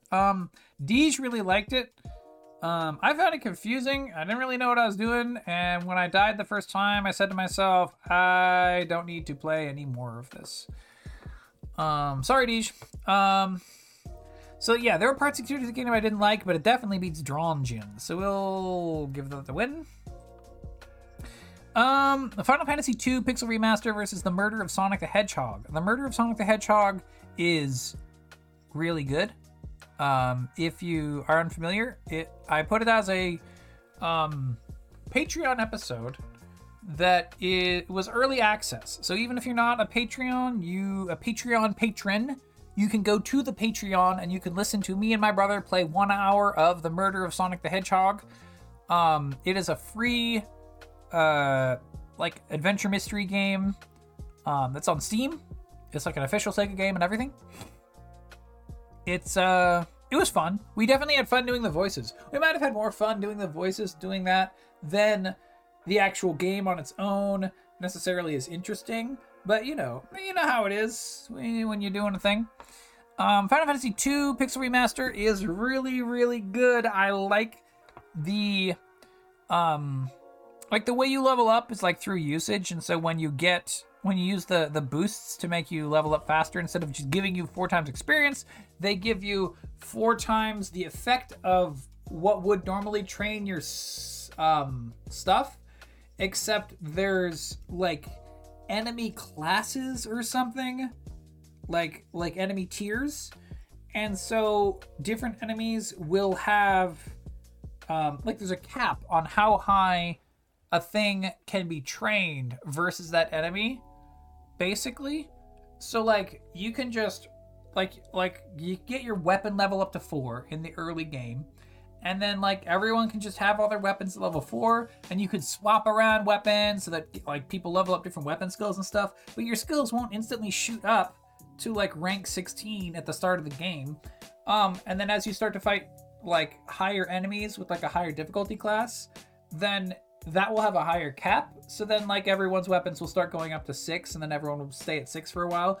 I think that it actually really, really works out. It makes it super fun to, like, both, like, fast forward leveling of, like, an old game that had too much grinding, but also, like, it keeps you at just the right thing. It reminds me of the star system from Chrono Cross, where, like, you beat a boss and you get more stars, and then that's really what powers you up. Like, you're hitting checkpoints of, like, you're going through far enough through the game. I like it. Or Final Fantasy II Pixel Remaster. The story is cool. Could it be a little bit better? Sure, it could be a little bit better. Like, it's a Nintendo game. There's only so much space for text and stuff. It could be a little bit more fluent and stuff if you wanted to, like, make a totally new one these days. You could give it a new script. But yeah, it's basically awesome. You go around, you fight the Empire. So we'll get Final Fantasy II, that victory. Summer in Mara, which is a go around your island and, like, farm, and then you go into town and you, like, do little quests and stuff. It's, like, sort of cute, cozy. I wouldn't say Animal Crossing, like, exactly. But, like, it's actually not far from, say, Chia, except you don't sail your boat. More like you just sort of waypoint from island to island, I think. I didn't do too much with going to the other island before I eventually stopped playing it. But yeah, like, you do a bunch of your little tasks and you, like, get... I forget what you're trying to get in that one. Anyway, Elliot liked it. They had a good time playing Summer in Mara, and on their recommendation, I also tried it out. And, like, I can see what Elliot appreciates about it. It's not exactly my type of game. But, like, I don't regret playing it for 2 hours or whatever. Tomb Raider 2013, on the other hand, is a giant waste of your time. You shouldn't play Tomb Raider 2013. It just gets Lara Croft killed. If you want a video game that will allow you to have Lara Croft get killed over and over, and you can feel bad as her corpse ragdolls around the scene yet again, then play Tomb Raider 2013. I set it to the easiest mode, and I still couldn't get the QuickTime events all the time. Easy mode apparently doesn't affect the difficulty of the QuickTime events or something. Like, it affects combat, attack, and damage, but not having to get all the button timings right, I guess, is my guess.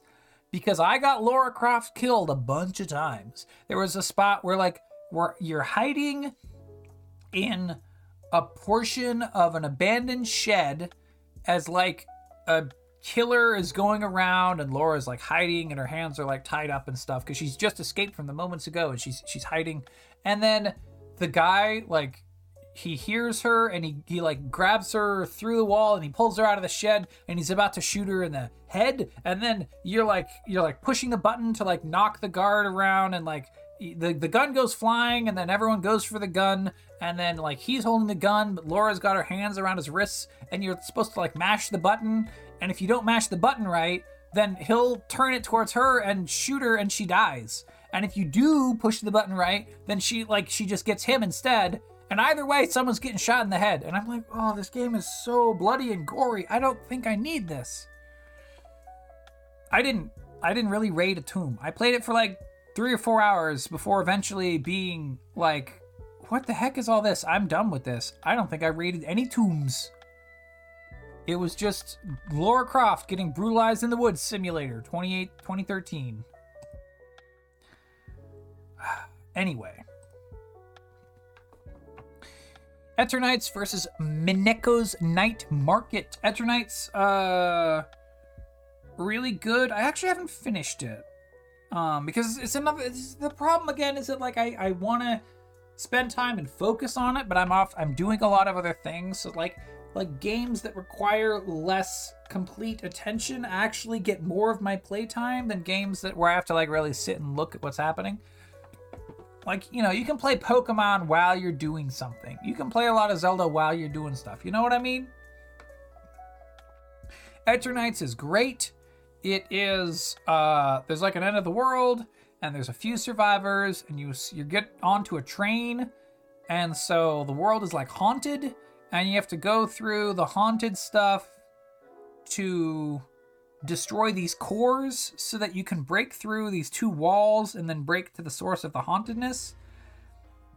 And you're like on a schedule, like in Persona, where like each day you can interact with a party member or like build up your stats or whatever, and then you can go to the dungeon, and once you get through the dungeon, that like advances it to the next game or to the next stage, and there's like a deadline of how long you have before you can go to the dungeon, and like you have to finish that dungeon and stuff. I really like it. It's made by exactly one person, and for a game made by exactly one person, it's a killer. I could never make anything that good. Damn. Mineko's Night Market is a cutesy Animal Crossing genre game. I played a bunch of examples. We've talked about examples. I've talked about examples of other games in this sort of genre, and I tried out Mineko's Night Market. It was fun. It was cute. The writing was really on point, and the only reason that I set it down was, in fact, that I basically don't actually like this genre of game, you know?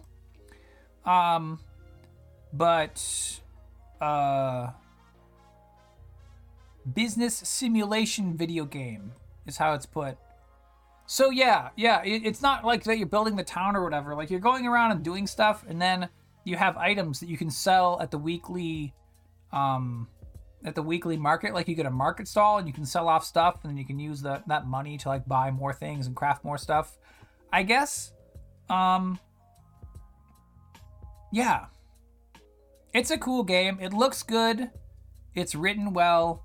If you like that sort of cutie, cozy type thing, I would certainly try Mineko's Night Market, but we're going to give it to Eternights.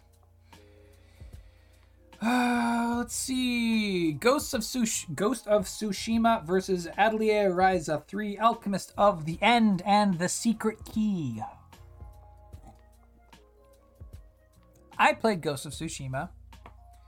It has combat that is something between Assassin's Creed Odyssey and the Souls. Like, you and the opponent square off, and you're kind of maneuvering around each other, and then like the opponent lights up red and you have to dodge at the right moment, or like it lights up gold and you have to weapon block at the right moment or whatever, right? You have to hit the right counter button, and then like once you've countered their attack, then you can go and get your own attack in, and generally you'll like each kill each other in like one hit, right? Like you can sidestep, slash, and then like you've cut off their whole head or whatever, and then so it's got pretty intense combat, but I was still able to like play it. Like, I would certainly die sometimes, but like when I reloaded and tried again, I could usually get it. So I like tense but beatable combat. Very, very good. And then it's got like you run around. Your dad was killed when the Mongols invaded Japan, I guess, and you're like the last one. You're the last noble of your family, and you've got to like, or maybe he was captured or something. I don't know. You've got to go around and do all sorts of open world stuff, and then at the end, I'm sure you fight the boss. As it's like an open world ish game. It's not too long. I think How Long to Beat has it at like 30-35 hours, not like 60-70 hours. But it looks very pretty. The way that the game like tells you where to go is sort of like when you have a quest set, the wind will kind of blow around you and you'll see little wind lines like going off in the direction that the game wants you to go, and that's how it does the like quest path thing, which is very nice. Like it doesn't break the tone of the game of being in medieval Japan to like offer this non-diegetic quest direction-y thing. Which is not to say that it's all perfectly diegetic. There's definitely a bunch of questy stuff. There's little UI elements popping up. It's like, oh, there's a blacksmith over here, and there's the blacksmith symbol over a guy so that you know who to talk to and stuff. But every little bit helps. So having the wind thing is nice. I like it. It's a solid game as much as I played, which is again not too many hours, but hey, what you gonna do? Versus Adley Ryza 3, which is like it's all the cool stuff from Adley Ryza 2, but now it's even cooler than before. I love going around, I love fighting the monsters, I love crafting the things. I love feeling a little weak versus the local monsters when you get to a new area, but getting to the new area allows you to start picking up additional types of items, which you can then craft new types of things when you go back to the shop, back to the atelier. And then, like, you put on your new stuff and then you can fight the monsters. It's a really good loop. It's so pleasing, so delightful. I think the only way to improve the game would be to have English dubbed audio, because it has no dub. It's just subtitles. I'm going to give this one to Ryza 3. We're going to move on.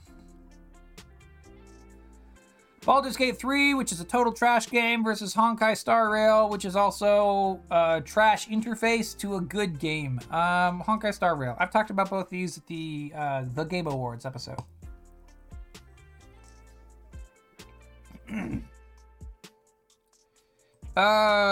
X3 Terran Conflict, which I couldn't figure out the controls to make it work with my joystick, which is really not good.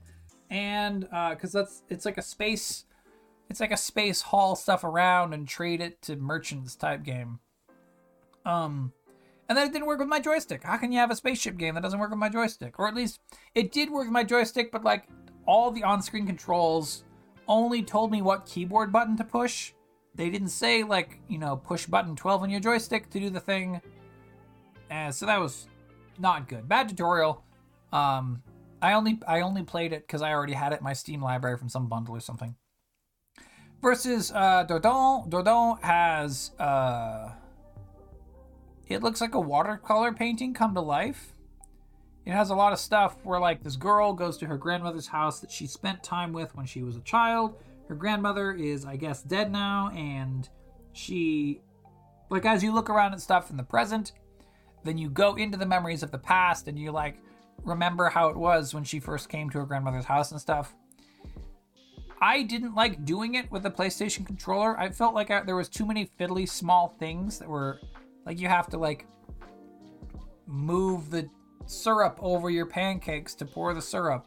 And, like, pick the orange juice and pour it in your cup. And, like you have to do every little thing.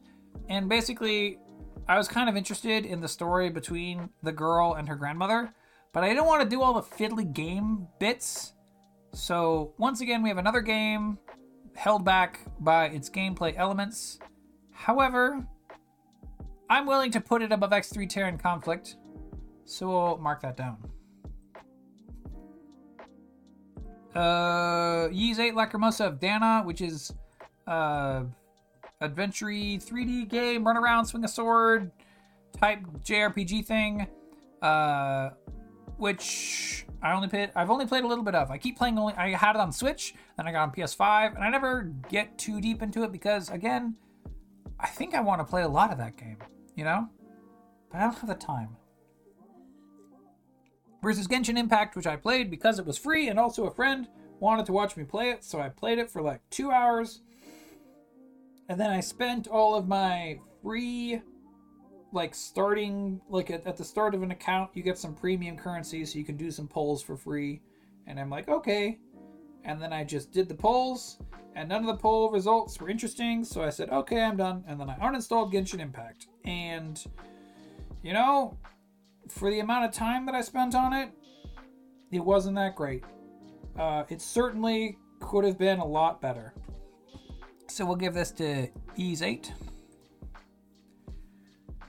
The Legend of Zelda. This means the NES one versus a Pokemon trading card game. And I love you, The Legend of Zelda. You're great, but actually, you're not as good as the Pokemon trading card game. Although the Pokemon trading card game does have some very rough parts to it, such as you can really get screwed. The way that you grow your deck is you have to beat other trainers. They give you boosters. The boosters contain random cards, but they don't actually have the complete set of random cards. Like when you get 2 jungle boosters, any given trainer, there's like 7 cards in a booster, and any given trainer only has like 10 cards that they can drop. Like it's not a completely random, any card in jungle can drop from this trainer. Like each trainer has a very tight lists, so you have to know which trainers to face off against that your deck can reliably beat. And then you have to beat them enough times to get the card that you want. But the good cards, like cards can appear in your deck up to 4 times, so you have to beat them 4 or more times because like you're not guaranteed the card, so you have to beat them enough times to get the card that you want. Sometimes up to like a 4x if you really want to if you really want to lean into it. That part's all very rough, but I love playing those little trading card matches. So even though it's hard, even though it's kind of hard, I'm gonna like playing the matches is more fun than playing Zelda 1. I'm sorry Zelda 1. So we're gonna give that trading card game. Dragon Age Inquisition, which is a game that I really hate. It starts off like it starts off like immediately at the end. Dragon Age 2 goes into Dragon Age Inquisition or something. Like you're really in medias res, but you don't go back and explain how you got there exactly. And then a bunch of people say a bunch of stuff, and it's like everyone's racist against elves, I think. And then the actual gameplay is like you hold you hold R2, like, or you tap R2 over and over and over, and your character like swings a sword a whole bunch. No part of playing Dragon Age Inquisition, at no part did I ever say to myself, yeah, I'm enjoying myself now. So $5 wasted. Star Wars Knights of the Old Republic, practically a perfect video game. The only way like Star Wars Knights of the Old Republic could be better is if the interface for interacting with the game mechanics were better. Like on the Switch, you pause and unpause with L, and then you push R to cycle the active character and stuff, and that's all a little clunky. If it was like push start to pause and unpause, and then L and R cycled left and right through your character roster, for example, that could be good. Or like select to pause. Like I don't know what select is doing, or minus they call it on the Switch these days, because I'm playing this on the Switch. I just think that there's better ways the interface could have been designed. But other than the interface being a little bit janky, definitely huge props to Knights of the Old Republic. Go listen to A More Civilized Age. Submitting that. Horizon Zero Dawn versus Final Fantasy 1 Pixel Remaster. Few things could beat Final Fantasy 1 Pixel Remaster, but Horizon Zero Dawn actually does it because I really love the voice performances in it, the character performances. They're very strong. So the actual going around shooting at the dinos, whatever, that's all normal. It's normal. It's good even. I don't super care for it, but it serves its purpose. It sets the tone. The action, like the quick time, actiony, jumpy stuff, that's fine. I don't really care about it. But I really love the story performances of Ayla doing her, like, being all surprised at everything around her and stuff all the time. And then, the Lance Reddick, I don't remember what his character is. It was Lance Reddick. They put his face in the video game. And he's like the mysterious, like, sneaky guy that's doing sneaky stuff. And then there's the Sun King and all the... Yeah, I love it. I love it. So we're going to give it to Horizon Zero Dawn.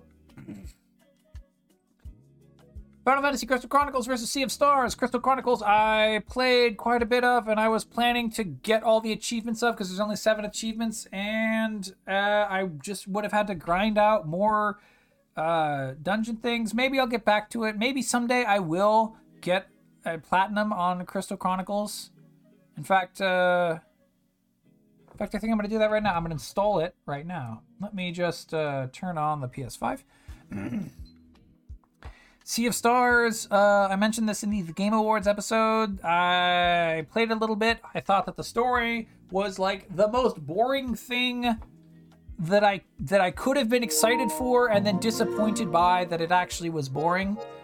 And then, like, as soon as the combat started for real, I started to have to do action command combat. Like, you don't have to do, I want to be clear, some people got on my case because I said that you have to do action commands, but actually you don't have to do action commands. You only have to do action commands if you want the bonus damage. But frick off with that. Like, don't tell me that there are action commands and then say that there's like an easy mode or whatever, and then not have the easy mode handle the action commands for me. Like pretend that I got 80% of the bonus, like just give me a locked in 80% of whatever the bonus amount would be and just lock it there for the entire game.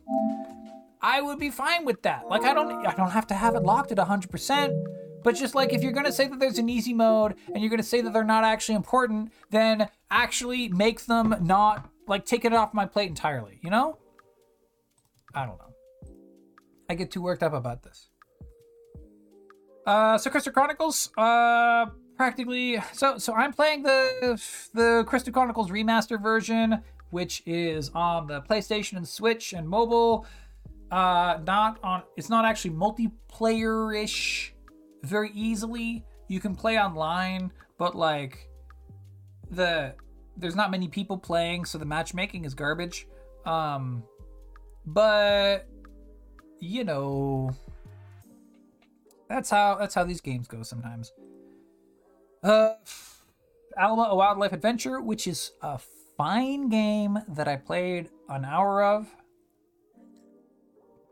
And if I had unlimited time, maybe I'd play the other 3 hours. It seemed like it was supposed to be a short game, and I tried it, and I'm like, yeah, this is cozy and fine. On the other hand, we have Planescape Torment, which is such a good game.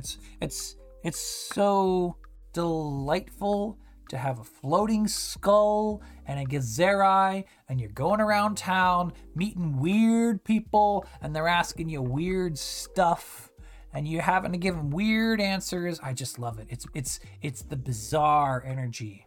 It's so good. So we're gonna hit Planescape Torment on that. Sorry, Alba.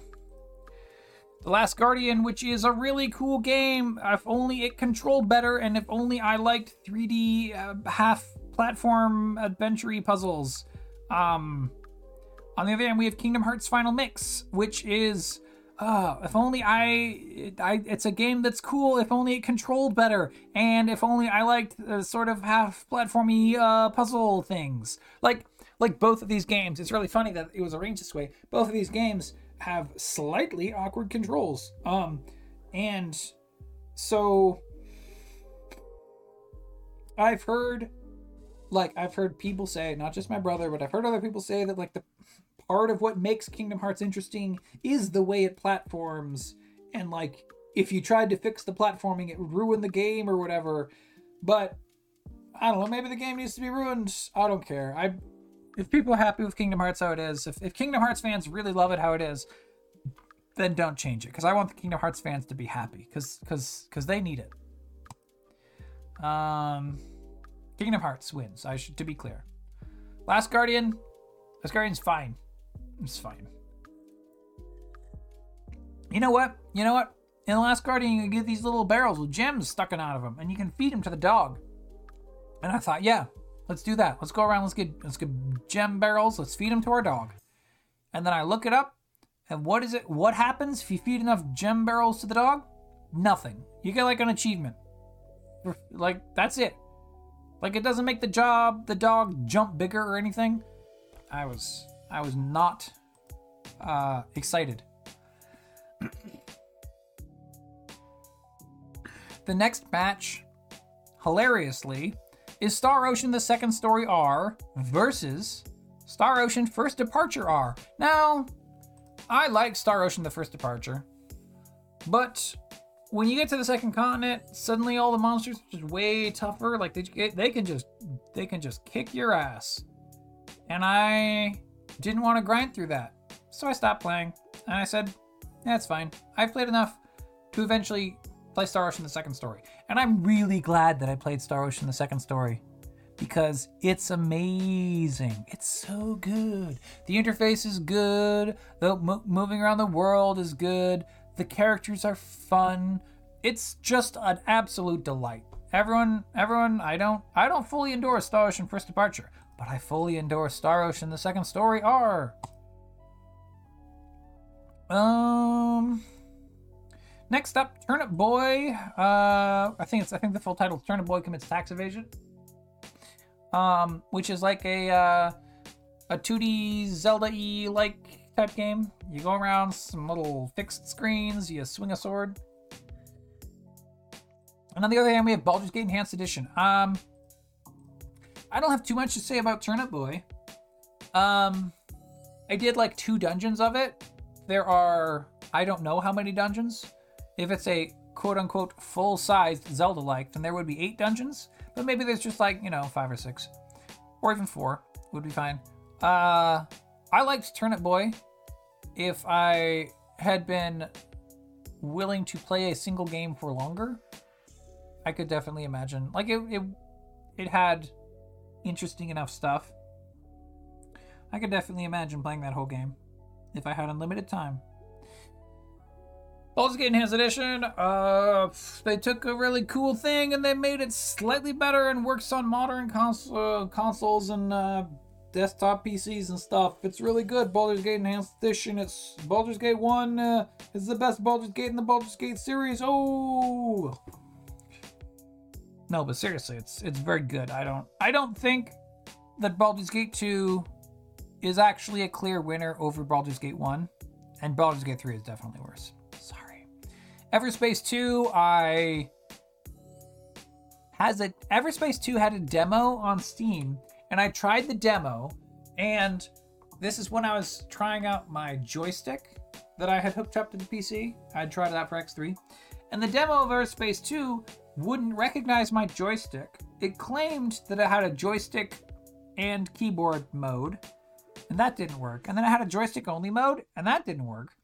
And then I looked online, and people are like, "Oh yeah, you're basically supposed to be like you can't use joysticks in the space game." And I'm like, "What the hell? Who would do that?" On the other hand, we have Final Fantasy VII Remake, which is completely great. It's a shame that Final Fantasy VII Remake kind of requires you to play the original Final Fantasy VII and have that as like background context. And in that sense, 7 Remake is really inaccessible. It asks a lot. But if you have that background context, I think it's very, very fun to see this AU going on. I love it.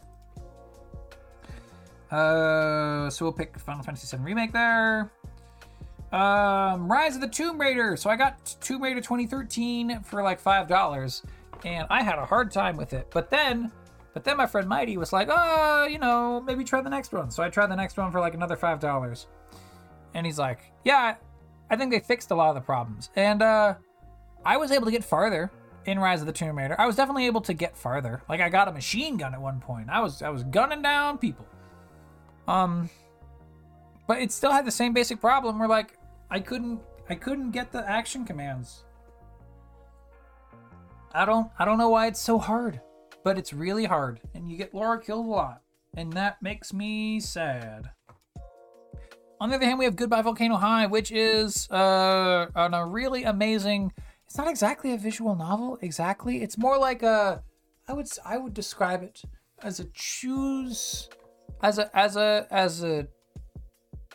cartoon show with some choice elements to it.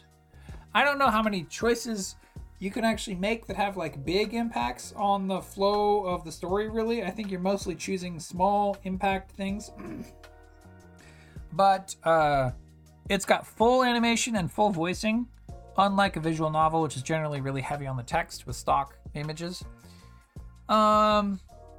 Goodbye Volcano High, really, really, really, really great. Oh, we're getting close. Nier Automata, which I tried for a few hours, and I don't think I like how it does the levels where you do the fights too much, and I definitely don't like the parts in between the levels where you're like going to the quest and stuff. Everything looks kind of bad. Like, I don't like the art direction at all. It's very permanently displeasing. On the other end, we have Sword and Fairy 7, which is pretty much kind of cool. It's like a Chinese action-adventure game set in fantasy China stuff. And there's demons, and they're trying to invade the world, and they have to kidnap a child to do it. And then, like, the first attempt is thwarted, but then they're like, your hero characters have to, like, go investigate more magic stuff to, like, because, like, the demons are going to come back with a better plan later, and so you have to go, like, get more magic juice to power up your little fortress's defenses, I think is what was happening. And then there was, like, you go to the north, and there's a snow level where you meet a giant ice wolf. And then the giant ice wolf is, like, willing to team up with you. And then when he does, he turns small, I think. And it's like a little cute puppy. Pretty sure all that's real. And then I remember you sneak through a ninja fortress.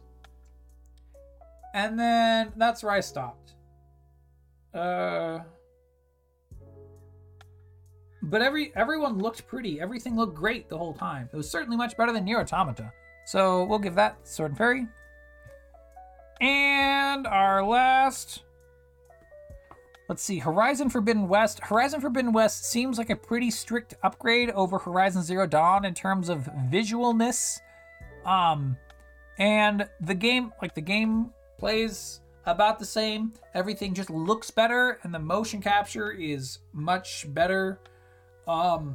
It's astounding. The only reason I stopped playing Horizon Forbidden West is because there was a strike against EA that started that I think is still ongoing. I didn't hear about it ending. And so I decided to temporarily set the game down. And when that strike is resolved, I mean, I know that they don't care whether or not I'm playing the video game that I've already purchased. But when that strike is over, then I will continue to play Horizon Forbidden West. On the other hand, we have Star Trek Resurgence, which is Telltale adventure type game by, I think, people that formerly were Telltale employees. Telltale lays off so many people. There are so many former Telltale employees at this point. And the voice work on Star Trek Resurgence, solid. The writing on Star Trek Resurgence, good enough for a Trek episode. It's not world class. It's not gonna completely blow you away, but it's a solid Trek episode. If this was a Star Trek radio drama podcast that you were listening to, because I've listened to a few of those, then you'd listen to it and you'd be like, yeah, I'd tell my other Star Trek friends about this. This is cool. But the actual playing of Star Trek Resurgence is so garbage. All of the controls are bad. All of the actions feel bad. It's clunky. It's constantly uncomfortable. And the game doesn't really look that good either. Like, it looks like kind of like 80% done kind of look where you're like, oh, yeah, you're gonna like add some like shaders and stuff, and you're gonna make it like look a little bit better. You're gonna polish it up and it'll be great. But no, the game was released like that, and I'm like, everyone's skin is a little too shiny, you know. So we're gonna give Forbidden West that round, which completes our entire round 1. And that's it. Given that we are at 2 hours of recording, I am going to pause the recording, finish up round 2, and finish up the other rounds, and then I will come back with results. Okay? So, see you soon. Hey again, friends. It's been a while. I actually had to stop partway through my ranking process, and I had to like go have a whole conversation about another thing with some people that were asking me some like technical questions, you know. But here we are. We have from the Stream of Melodies channel, the no copyright, calm jazz music, background chill, cafe music, relaxing work and study track. And that's 46 minutes, which I think is certainly enough time for us to describe the outcome. Now, I put 13 Swiss rounds into this thing, and I said to myself, you know, what was it I said? I said Zodiac +1. Around the 10th round, I was saying to myself, oh gosh, there's so many of these. Oh, is it really going to affect it in a significant way? Doing 10 rounds versus doing 13 rounds, doing the extra 3 rounds, it couldn't possibly have a big effect, could it? Well, it had an effect. It didn't change the top 4 winners, but place 5 and below did actually shift around quite a bit with just 3 extra rounds. So, although it be a great burden upon me to click little buttons, I think I am inclined to do slightly more rounds than slightly less rounds on future brackets. And I do kind of like this. I like the Swiss format, I think, more than the single or double elimination tournament.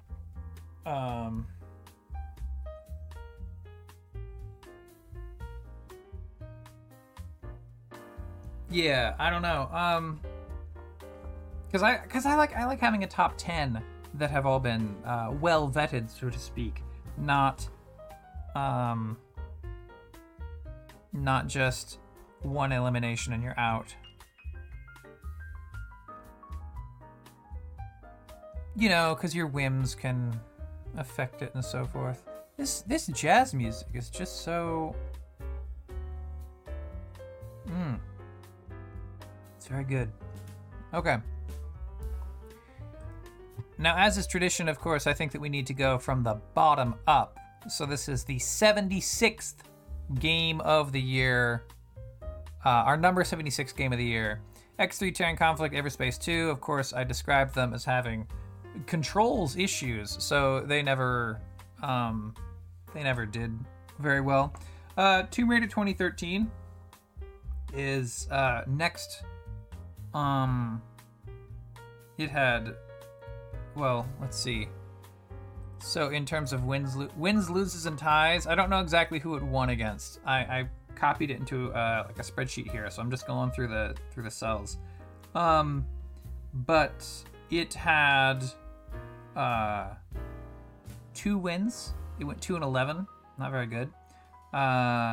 Next up, we have Dragon Age Inquisition, Silence, Dorndol, Dronjian, Dungeons of Ink and Paper, Sea of Stars, Baldur's Gate 3 coming in at 68. This is a little bit too much on the piano. Baldur's Gate 3 coming in at my number 68 game of the year. That is my opinion on Baldur's Gate 3, folks. And you heard it here first. Now, I started playing a game of Baldur's Gate 3. You can see it on the YouTube channel. The no commentary, it's just the video, just the no commentary. And I'm doing a multiplayer with some friends as a way to get me through it, because I wanna kind of know. I want to be aware of what's in the game for like zeitgeist knowledge purposes. But gosh, I don't want to play that game. Next we have Doki Doki Literature Club Plus, Sekiro Shadows Die Twice, Genshin Impact, Coffee Talk. These are all about where we expect. Next, of note, we have Final Fantasy 16 at number 63. Which, again, is about how much I think of Final Fantasy 16. It has like one good fight. It has like 2 good fights. Titan fight, Bahamut fight, way cool.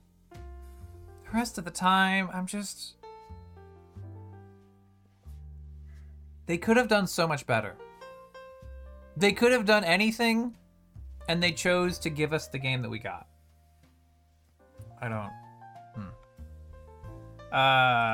Counting down, we have Tales of Arise, The Last Guardian, God of War, Ragnarok, Life is Strange Chapter 1, Rise of the Tomb Raider, Star Trek Resurgence, at number 56, notable game Final Fantasy 15. not doing so well. Animal Crossing New Horizons, Final Fantasy III Pixel Remaster is down here at number 54. So it went 5 and 7. It didn't do well at all. This is what I'm talking about. Final Fantasies 1 and 2, great. 4, great. 3, no. Above that, Nier Automata, God of War, 2064 read-only memories, Summer and Mara, Honkai Star Rail, Demon Souls at 48, Assassin's Creed Odyssey, A Plague Tale Innocence, Turnip Boy, Star Ocean First Departure R, Kingdom Hearts Final Mix, Nexamon, Cozy Grove, Dragon Quest V at number 40. So, I mentioned before, Dragon Quest V was spoken of highly. I've heard other people speak highly of this game. I played it like 10 or 12 hours. Maybe it gets good or whatever, but like, I don't know. Be a little more, be a little more pizzazz. I'm not saying it's like bad. Like Cozy Grove, Nexamon, Kingdom Hearts, Final Mix. These are all fine games. But they don't really have the pizzazz, you know? Actually, Kingdom Hearts went 6-7. There's a whole bunch of games that are all 6-7 here. Kingdom Hearts, I can't play personally. Like, I'm really bad at playing it personally. I like the story of Kingdom Hearts. I absolutely adore the story of Kingdom Hearts. I'm just not able to play it, and I have to, like, make my brother play it while I sit nearby and watch him play it to sort of consume that game. So, you know. Above Dragon Quest V at number 39, we have Tears of the Kingdom. Number 38, Mass Effect Andromeda. That actually tracks. I did enjoy playing, Mass Effect Andromeda. I tried to play it on normal, and I got killed, like, almost instantly, like, 4 times in a row, in the very, very first fight. And then I turned it to easy, and then I was able to kind of stumble my way through it. So that's not good, exactly. But, like, when I was playing it, I basically approximately enjoyed playing Mass Effect Andromeda. I just didn't want to play it for, like, the next 3 dozen hours after doing the first camp setup.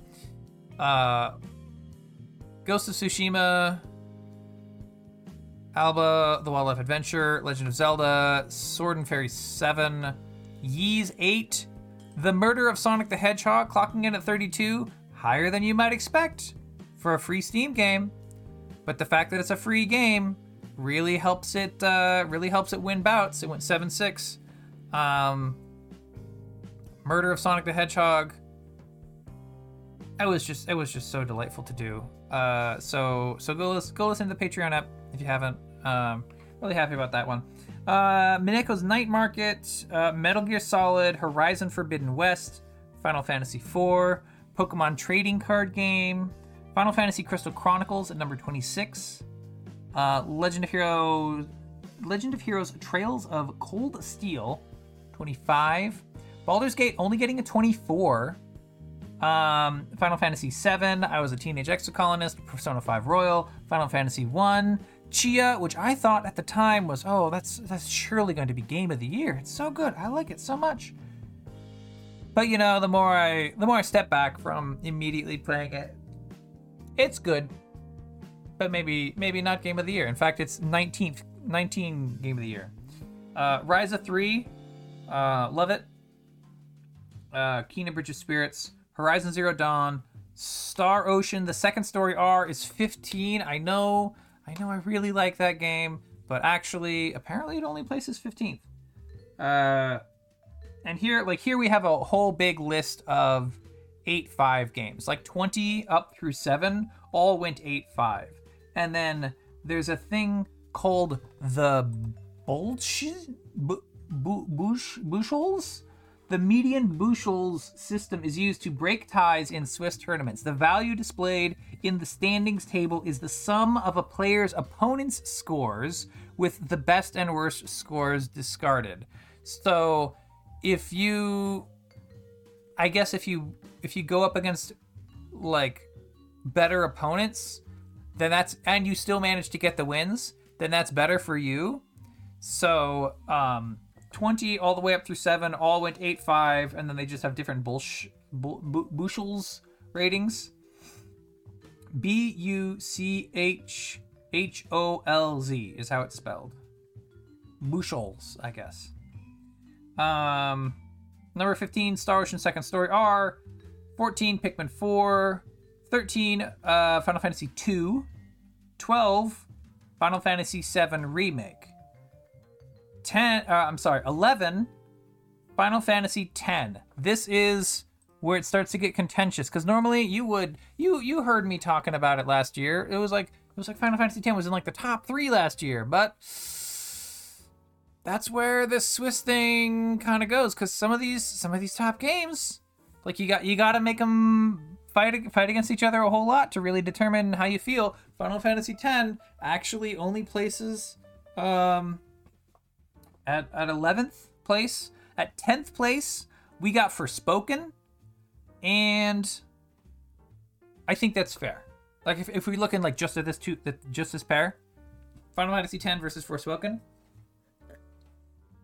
because 10 is a great story. Don't get me wrong. Every time you want to talk to me about the Final Fantasy 10 story, I'm going to be like, yeah, that's a cool story. It's pretty well told. For the time. It's great. Graphics, great. Aesthetic, art direction, that sort of thing, all great. But there's just some design decisions in Final Fantasy X, and you're like, oh, well, that could have been better, you know? And so, having directly played more of Final Fantasy X since the last time I talked about Final Fantasy X, my opinion on Final Fantasy X has gone down just a tiny notch, you know what I'm saying? Like, because this time, I was playing with my brother, we were trying to, like, get as many trophies as possible, you know? Like collect all the monsters, do the Chocobo racing, all that stuff. And that is so much heck crap. That's not good. It's difficult, fiddly stuff. And that's really, I think, what's taken Final Fantasy X down a bit. So yeah, at 10 we have Forspoken. Forspoken, good game.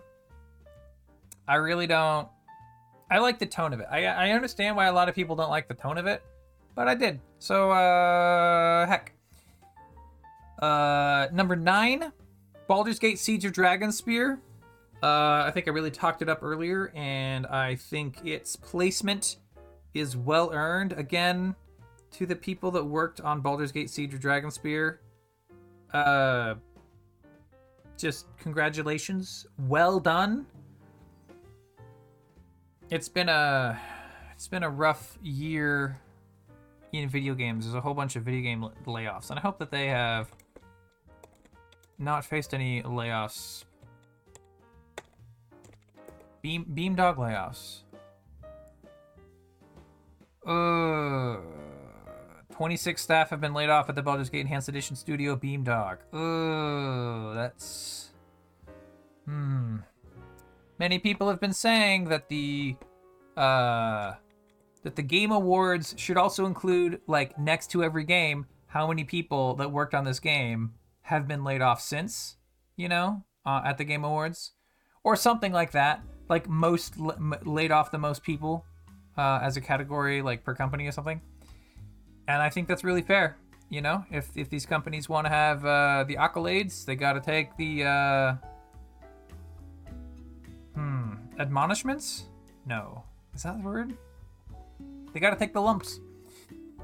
Number 8, we have Eternights. Every time I was sort of waffling on should Eternights really win against this other game, I said to myself, look, it was made by one person. One person. And that always, well, not always, but that usually got Eternights over the line. Eternights went 8-5.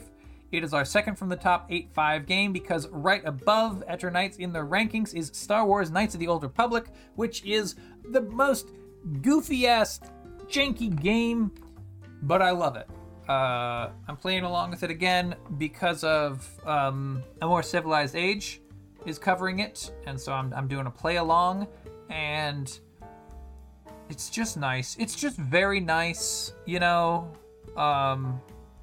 I love a D&D like game that's real time with pause, even if it's like third person over the shoulder instead of eagle-eyed or whatever. Just real time with pause. Number 6 is Pillars of Eternity. It's one of our 9-4 games. We have 2 9-4 games. Pillars of Eternity and Baldur's Gate Enhanced Edition are jostling for that 6th place and 5th place, but we got Pillars of Eternity at 6th because of the Bushels score. It's very quality. One of the main people that worked on it, Sawyer? Is it Josh Sawyer Pillars? Yeah. Josh Sawyer is one of the devs that worked on Pillars of Eternity. He is like a maybe not public figure is exactly what I mean to say, but he's an active poster. He puts stuff on YouTube and Twitter and stuff. So if you want to like see little quips of like, he'll occasionally like mention what they were thinking when they were working on parts of a game or whatever. You can follow Josh Sawyer over on the Twitters. Not gonna call it that other name, so we're gonna keep calling it Twitter. Above that, so we have 6 Pillars of Eternity, 5 Baldur's Gate Enhanced Edition, and then above that we have number 4 Planescape Torment. Been playing this again with a person. We don't have many recordings. We're gonna hopefully get through the game eventually and release the game eventually. So there's a Planescape Torment in the future, hopefully. But I wanna finish the whole game before beginning any of that release stuff. So you'll have to wait a long time. But hopefully. Above Planescape Torment, we have number 3 is Dragon Audit. It's the most goofy ass game. You know? It's the silliest thing. But I just loved every part of it. Every time a thing was about to happen, I was like, yeah, this is appropriate. This is absolutely what should be happening right now. I won't say that this is like there's 1 or 2 spots where like what I had to do was like look it up in a guide to figure it out. So like a little bit of points off that, like there was one spot where I had to get a thing. It was like a little tiny glass cup.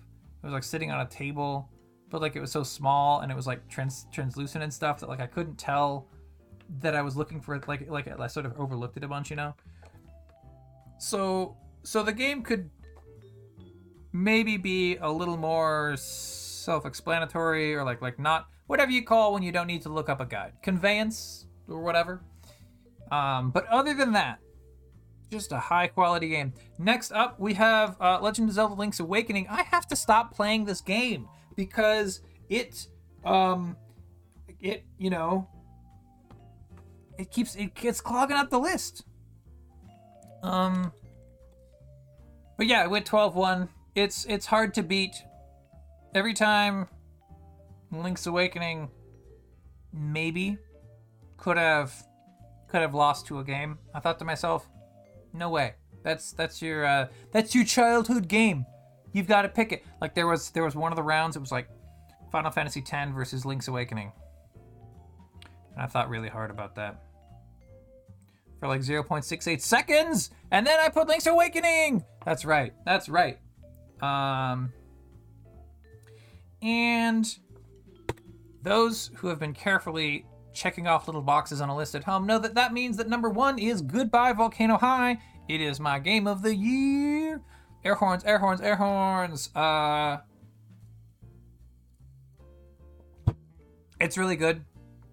I would not have expected, like if you told me at the start of the year, Loka, your game of the year is going to be a visual novel with musical mini-game interludes during 2 or 3 parts, I would have said, how high are you?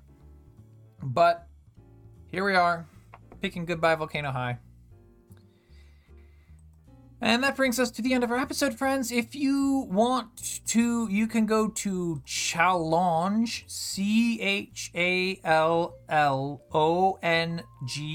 CHALLONGE, patreon.com/LOKAGOTY and then the digits 2023. Challenge.com Lokathor 2023.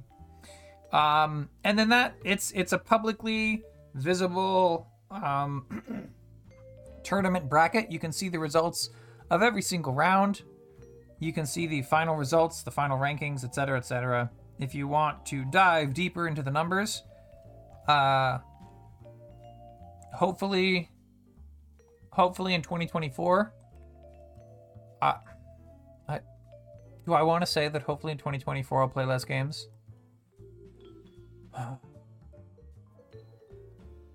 You know, some of these games I didn't play much of. Maybe I'll consider more closely beating games that I play and focusing on like completing as many games as possible rather than playing as many games as possible. But you know, we'll just see how it goes. Until then, folks, I've been your host, Loka, and this has been a 5-star runtime episode. So, see you next year.